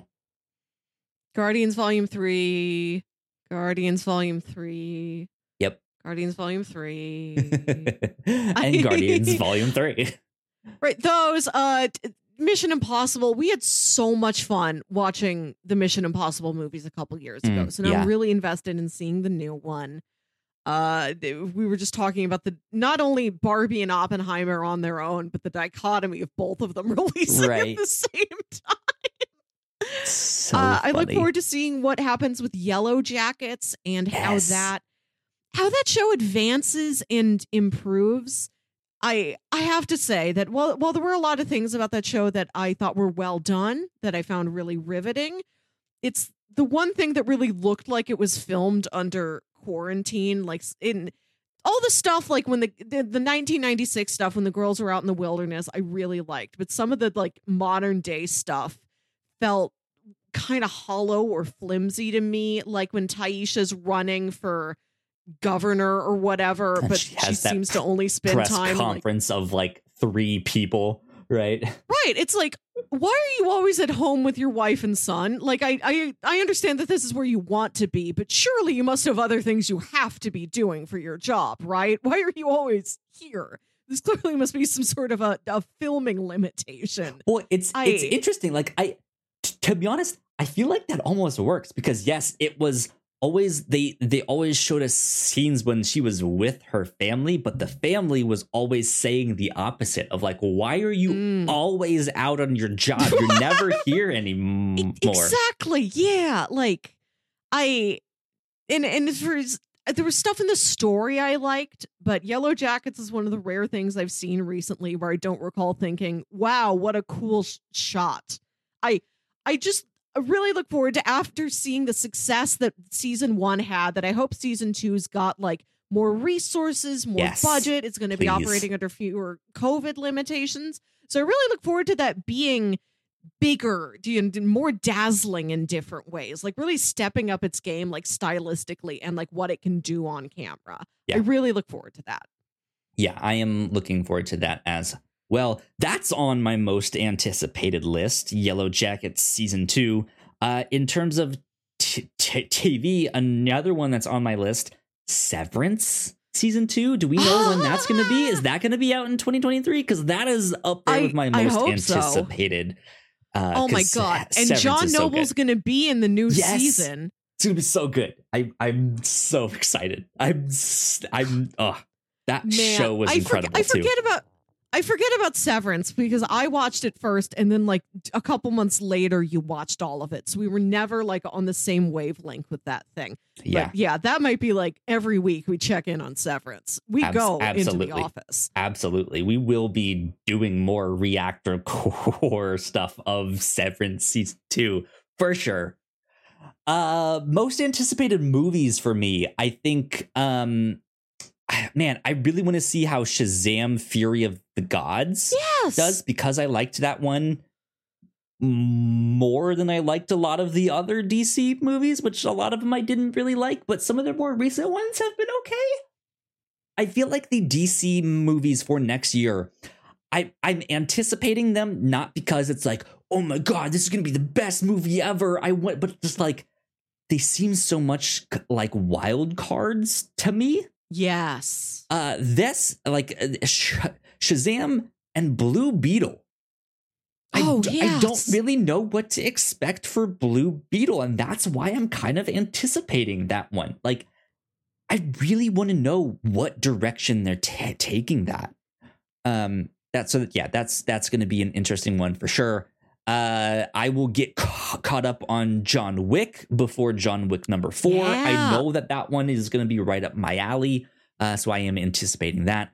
Guardians 3, because we know that's going to be kind of the end of an era for the Guardians, right? That's going to be a great one. Well, this seems like a good year for Marvel stuff. Like Quantumania looks really promising. Guardians Volume 3 has my heart. Yeah. We don't know a lot about the Marvels yet, but I think that's an exciting combination of characters. Like, we get to see these things we've been wanting to explore, like Kamala Khan actually meeting Carol Danvers. Yes. And whatever Monica's baggage with Carol is specifically. And I really look forward to seeing what Nia DaCosta does as director. She directed that Candyman movie from last year. And I didn't watch it, but I watched like recaps of it and clips from it. And I really dug it stylistically. And I really want to see what she does with playing in the Marvel sandbox. She's also been a guest on Blank Check a couple times, my favorite film podcast. Yeah. So I'm rooting for her. It was nice that I got to be familiar with her in different ways before seeing this big tentpole debut. And then similar to John Wick 4 for me, Fast 10. There's a large portion of the Fast and the Furious movies that I have not seen. So I am excited to get caught back up with that. I know we said we were going to do those, I think, for our end of the month specials on the review show after we get done. Then we would be starting it like, so if we're doing the Good Place, like for first 4 months of the year, then we would be starting Fast and the Furious at the end of May after Fast 10 has already come out, which we can do. But I offered you the chance to like move something around, do like a whole month where every week we just watch 2 or 3 of them in order to have that discussed before the movie comes out. If you just want to switch those, the Good Place and I'm okay with that too. I think that'd make a lot of sense as well. And we just start. We could do January, February, and March. Do Fast 3 movies 9, each month, and then Hobbs and Shaw is optional. The Hobbs and Shaw optional. Yeah, Shaw optional. Okay, so Okay, we're doing this now on the flight. End of January, first 3. The end of February, next 3. End of March, next 3. Then we start Good Place in April. Yeah, I think so. Okay, I am happy with that. I will tell Jack of the news. Okay, cool. So I'm excited for Fast 10. A big one for me would be Spider-Verse 2. I'm really super excited about that one. That one's going to be great. And then, of course, Mission Impossible Dead Reckoning Part 1 is up there for me. That's kind of the ones that are like at the very, very top of my list here. That I'm just like, I need to go watch this. Yeah, and then there's going to be more stuff that we come to learn about. Yeah. Yeah, like I think that like Wes Anderson has a new movie that should be coming out soon, but I don't know what it is. Like, yeah, I'm excited for Knock at the Cabin, for seeing what my boy M. Night has been cooking up lately out in the Philadelphia woods. Yep. I know like season 4 of The Boys is gonna be incredible whenever they do that stuff. Like, yeah, there's some fantastic stuff. Chugging along. I don't watch The Boys, but it seems like there has been so much boys, and it's not that old. Yeah, it's not. They've only done 3 seasons, and then they have a couple spin-offs. They have an animated spin-off that premiered this year, which I still have not seen yet. And then they have a live-action spin-off called Gen V, which is a like college-aged, like younger college kids, students, and them also existing in this world here of like gaining powers / being able to take drugs that give you powers and stuff like that. I'm looking forward to all of that stuff too. The Last of Us TV show, one of my favorite video games of all time, starts in January. Soon. I'm excited. Yeah. Lots of stuff to look forward to in the new year. Let's be done. Let's let The Last of Us be the last thing we name. I do have to go to bed and go to work. I agree. Yeah, we have been podcasting for over 3 hours now. So here you go. Here's our celebration. Here was our party. Here's my last little bit of alcohol in my titty shot glass, which just a small amount, just an A cup's worth of whiskey. So here's the thing. The titties, if I'm not mistaken, were the largest titties that you could get on the cup here. So they are quite large boobs. Something that you cannot see on screen here because it's going to be blurry if I hold it up to the camera, but if it's back here when it's in focus, it's going to be too far away. It is wearing a like bikini style thing. I think I can see that. However, the nipples are front and center on this thing. They are saying hi and hello. They are the accessory to the outfit. They are the star of the show here. Those are their names. Hi and hello. Hi and hello. Yeah. Hi, hello. So I will give my last little bit of alcohol here once again to congratulations to us here at the Whatnots for 7 years. That's exciting. Congratulations to us here at the Whatnots. So bam. Bam. A little bit of a quarter shot with that one. All right, that's it. That's the night. I've been Melissa. You heard me say earlier where I may be found and what other things you can listen to me on. So go do those things. Indeed. That being said, if you guys want to find me, I am at Yo Kyle Springer on Twitter, co-host, and Hive. If you'd like to stay up to date with all of the stuff that we do here at the Whatnots, we are at the Whatnots at Twitter, co-host, and Hive as well. Please go like, share, and subscribe. We got a few more videos over here if you are on the YouTube version of that. But this has been 7 years of the Whatnots. We will see you next year in 2023 for year 8. Bye. Bye.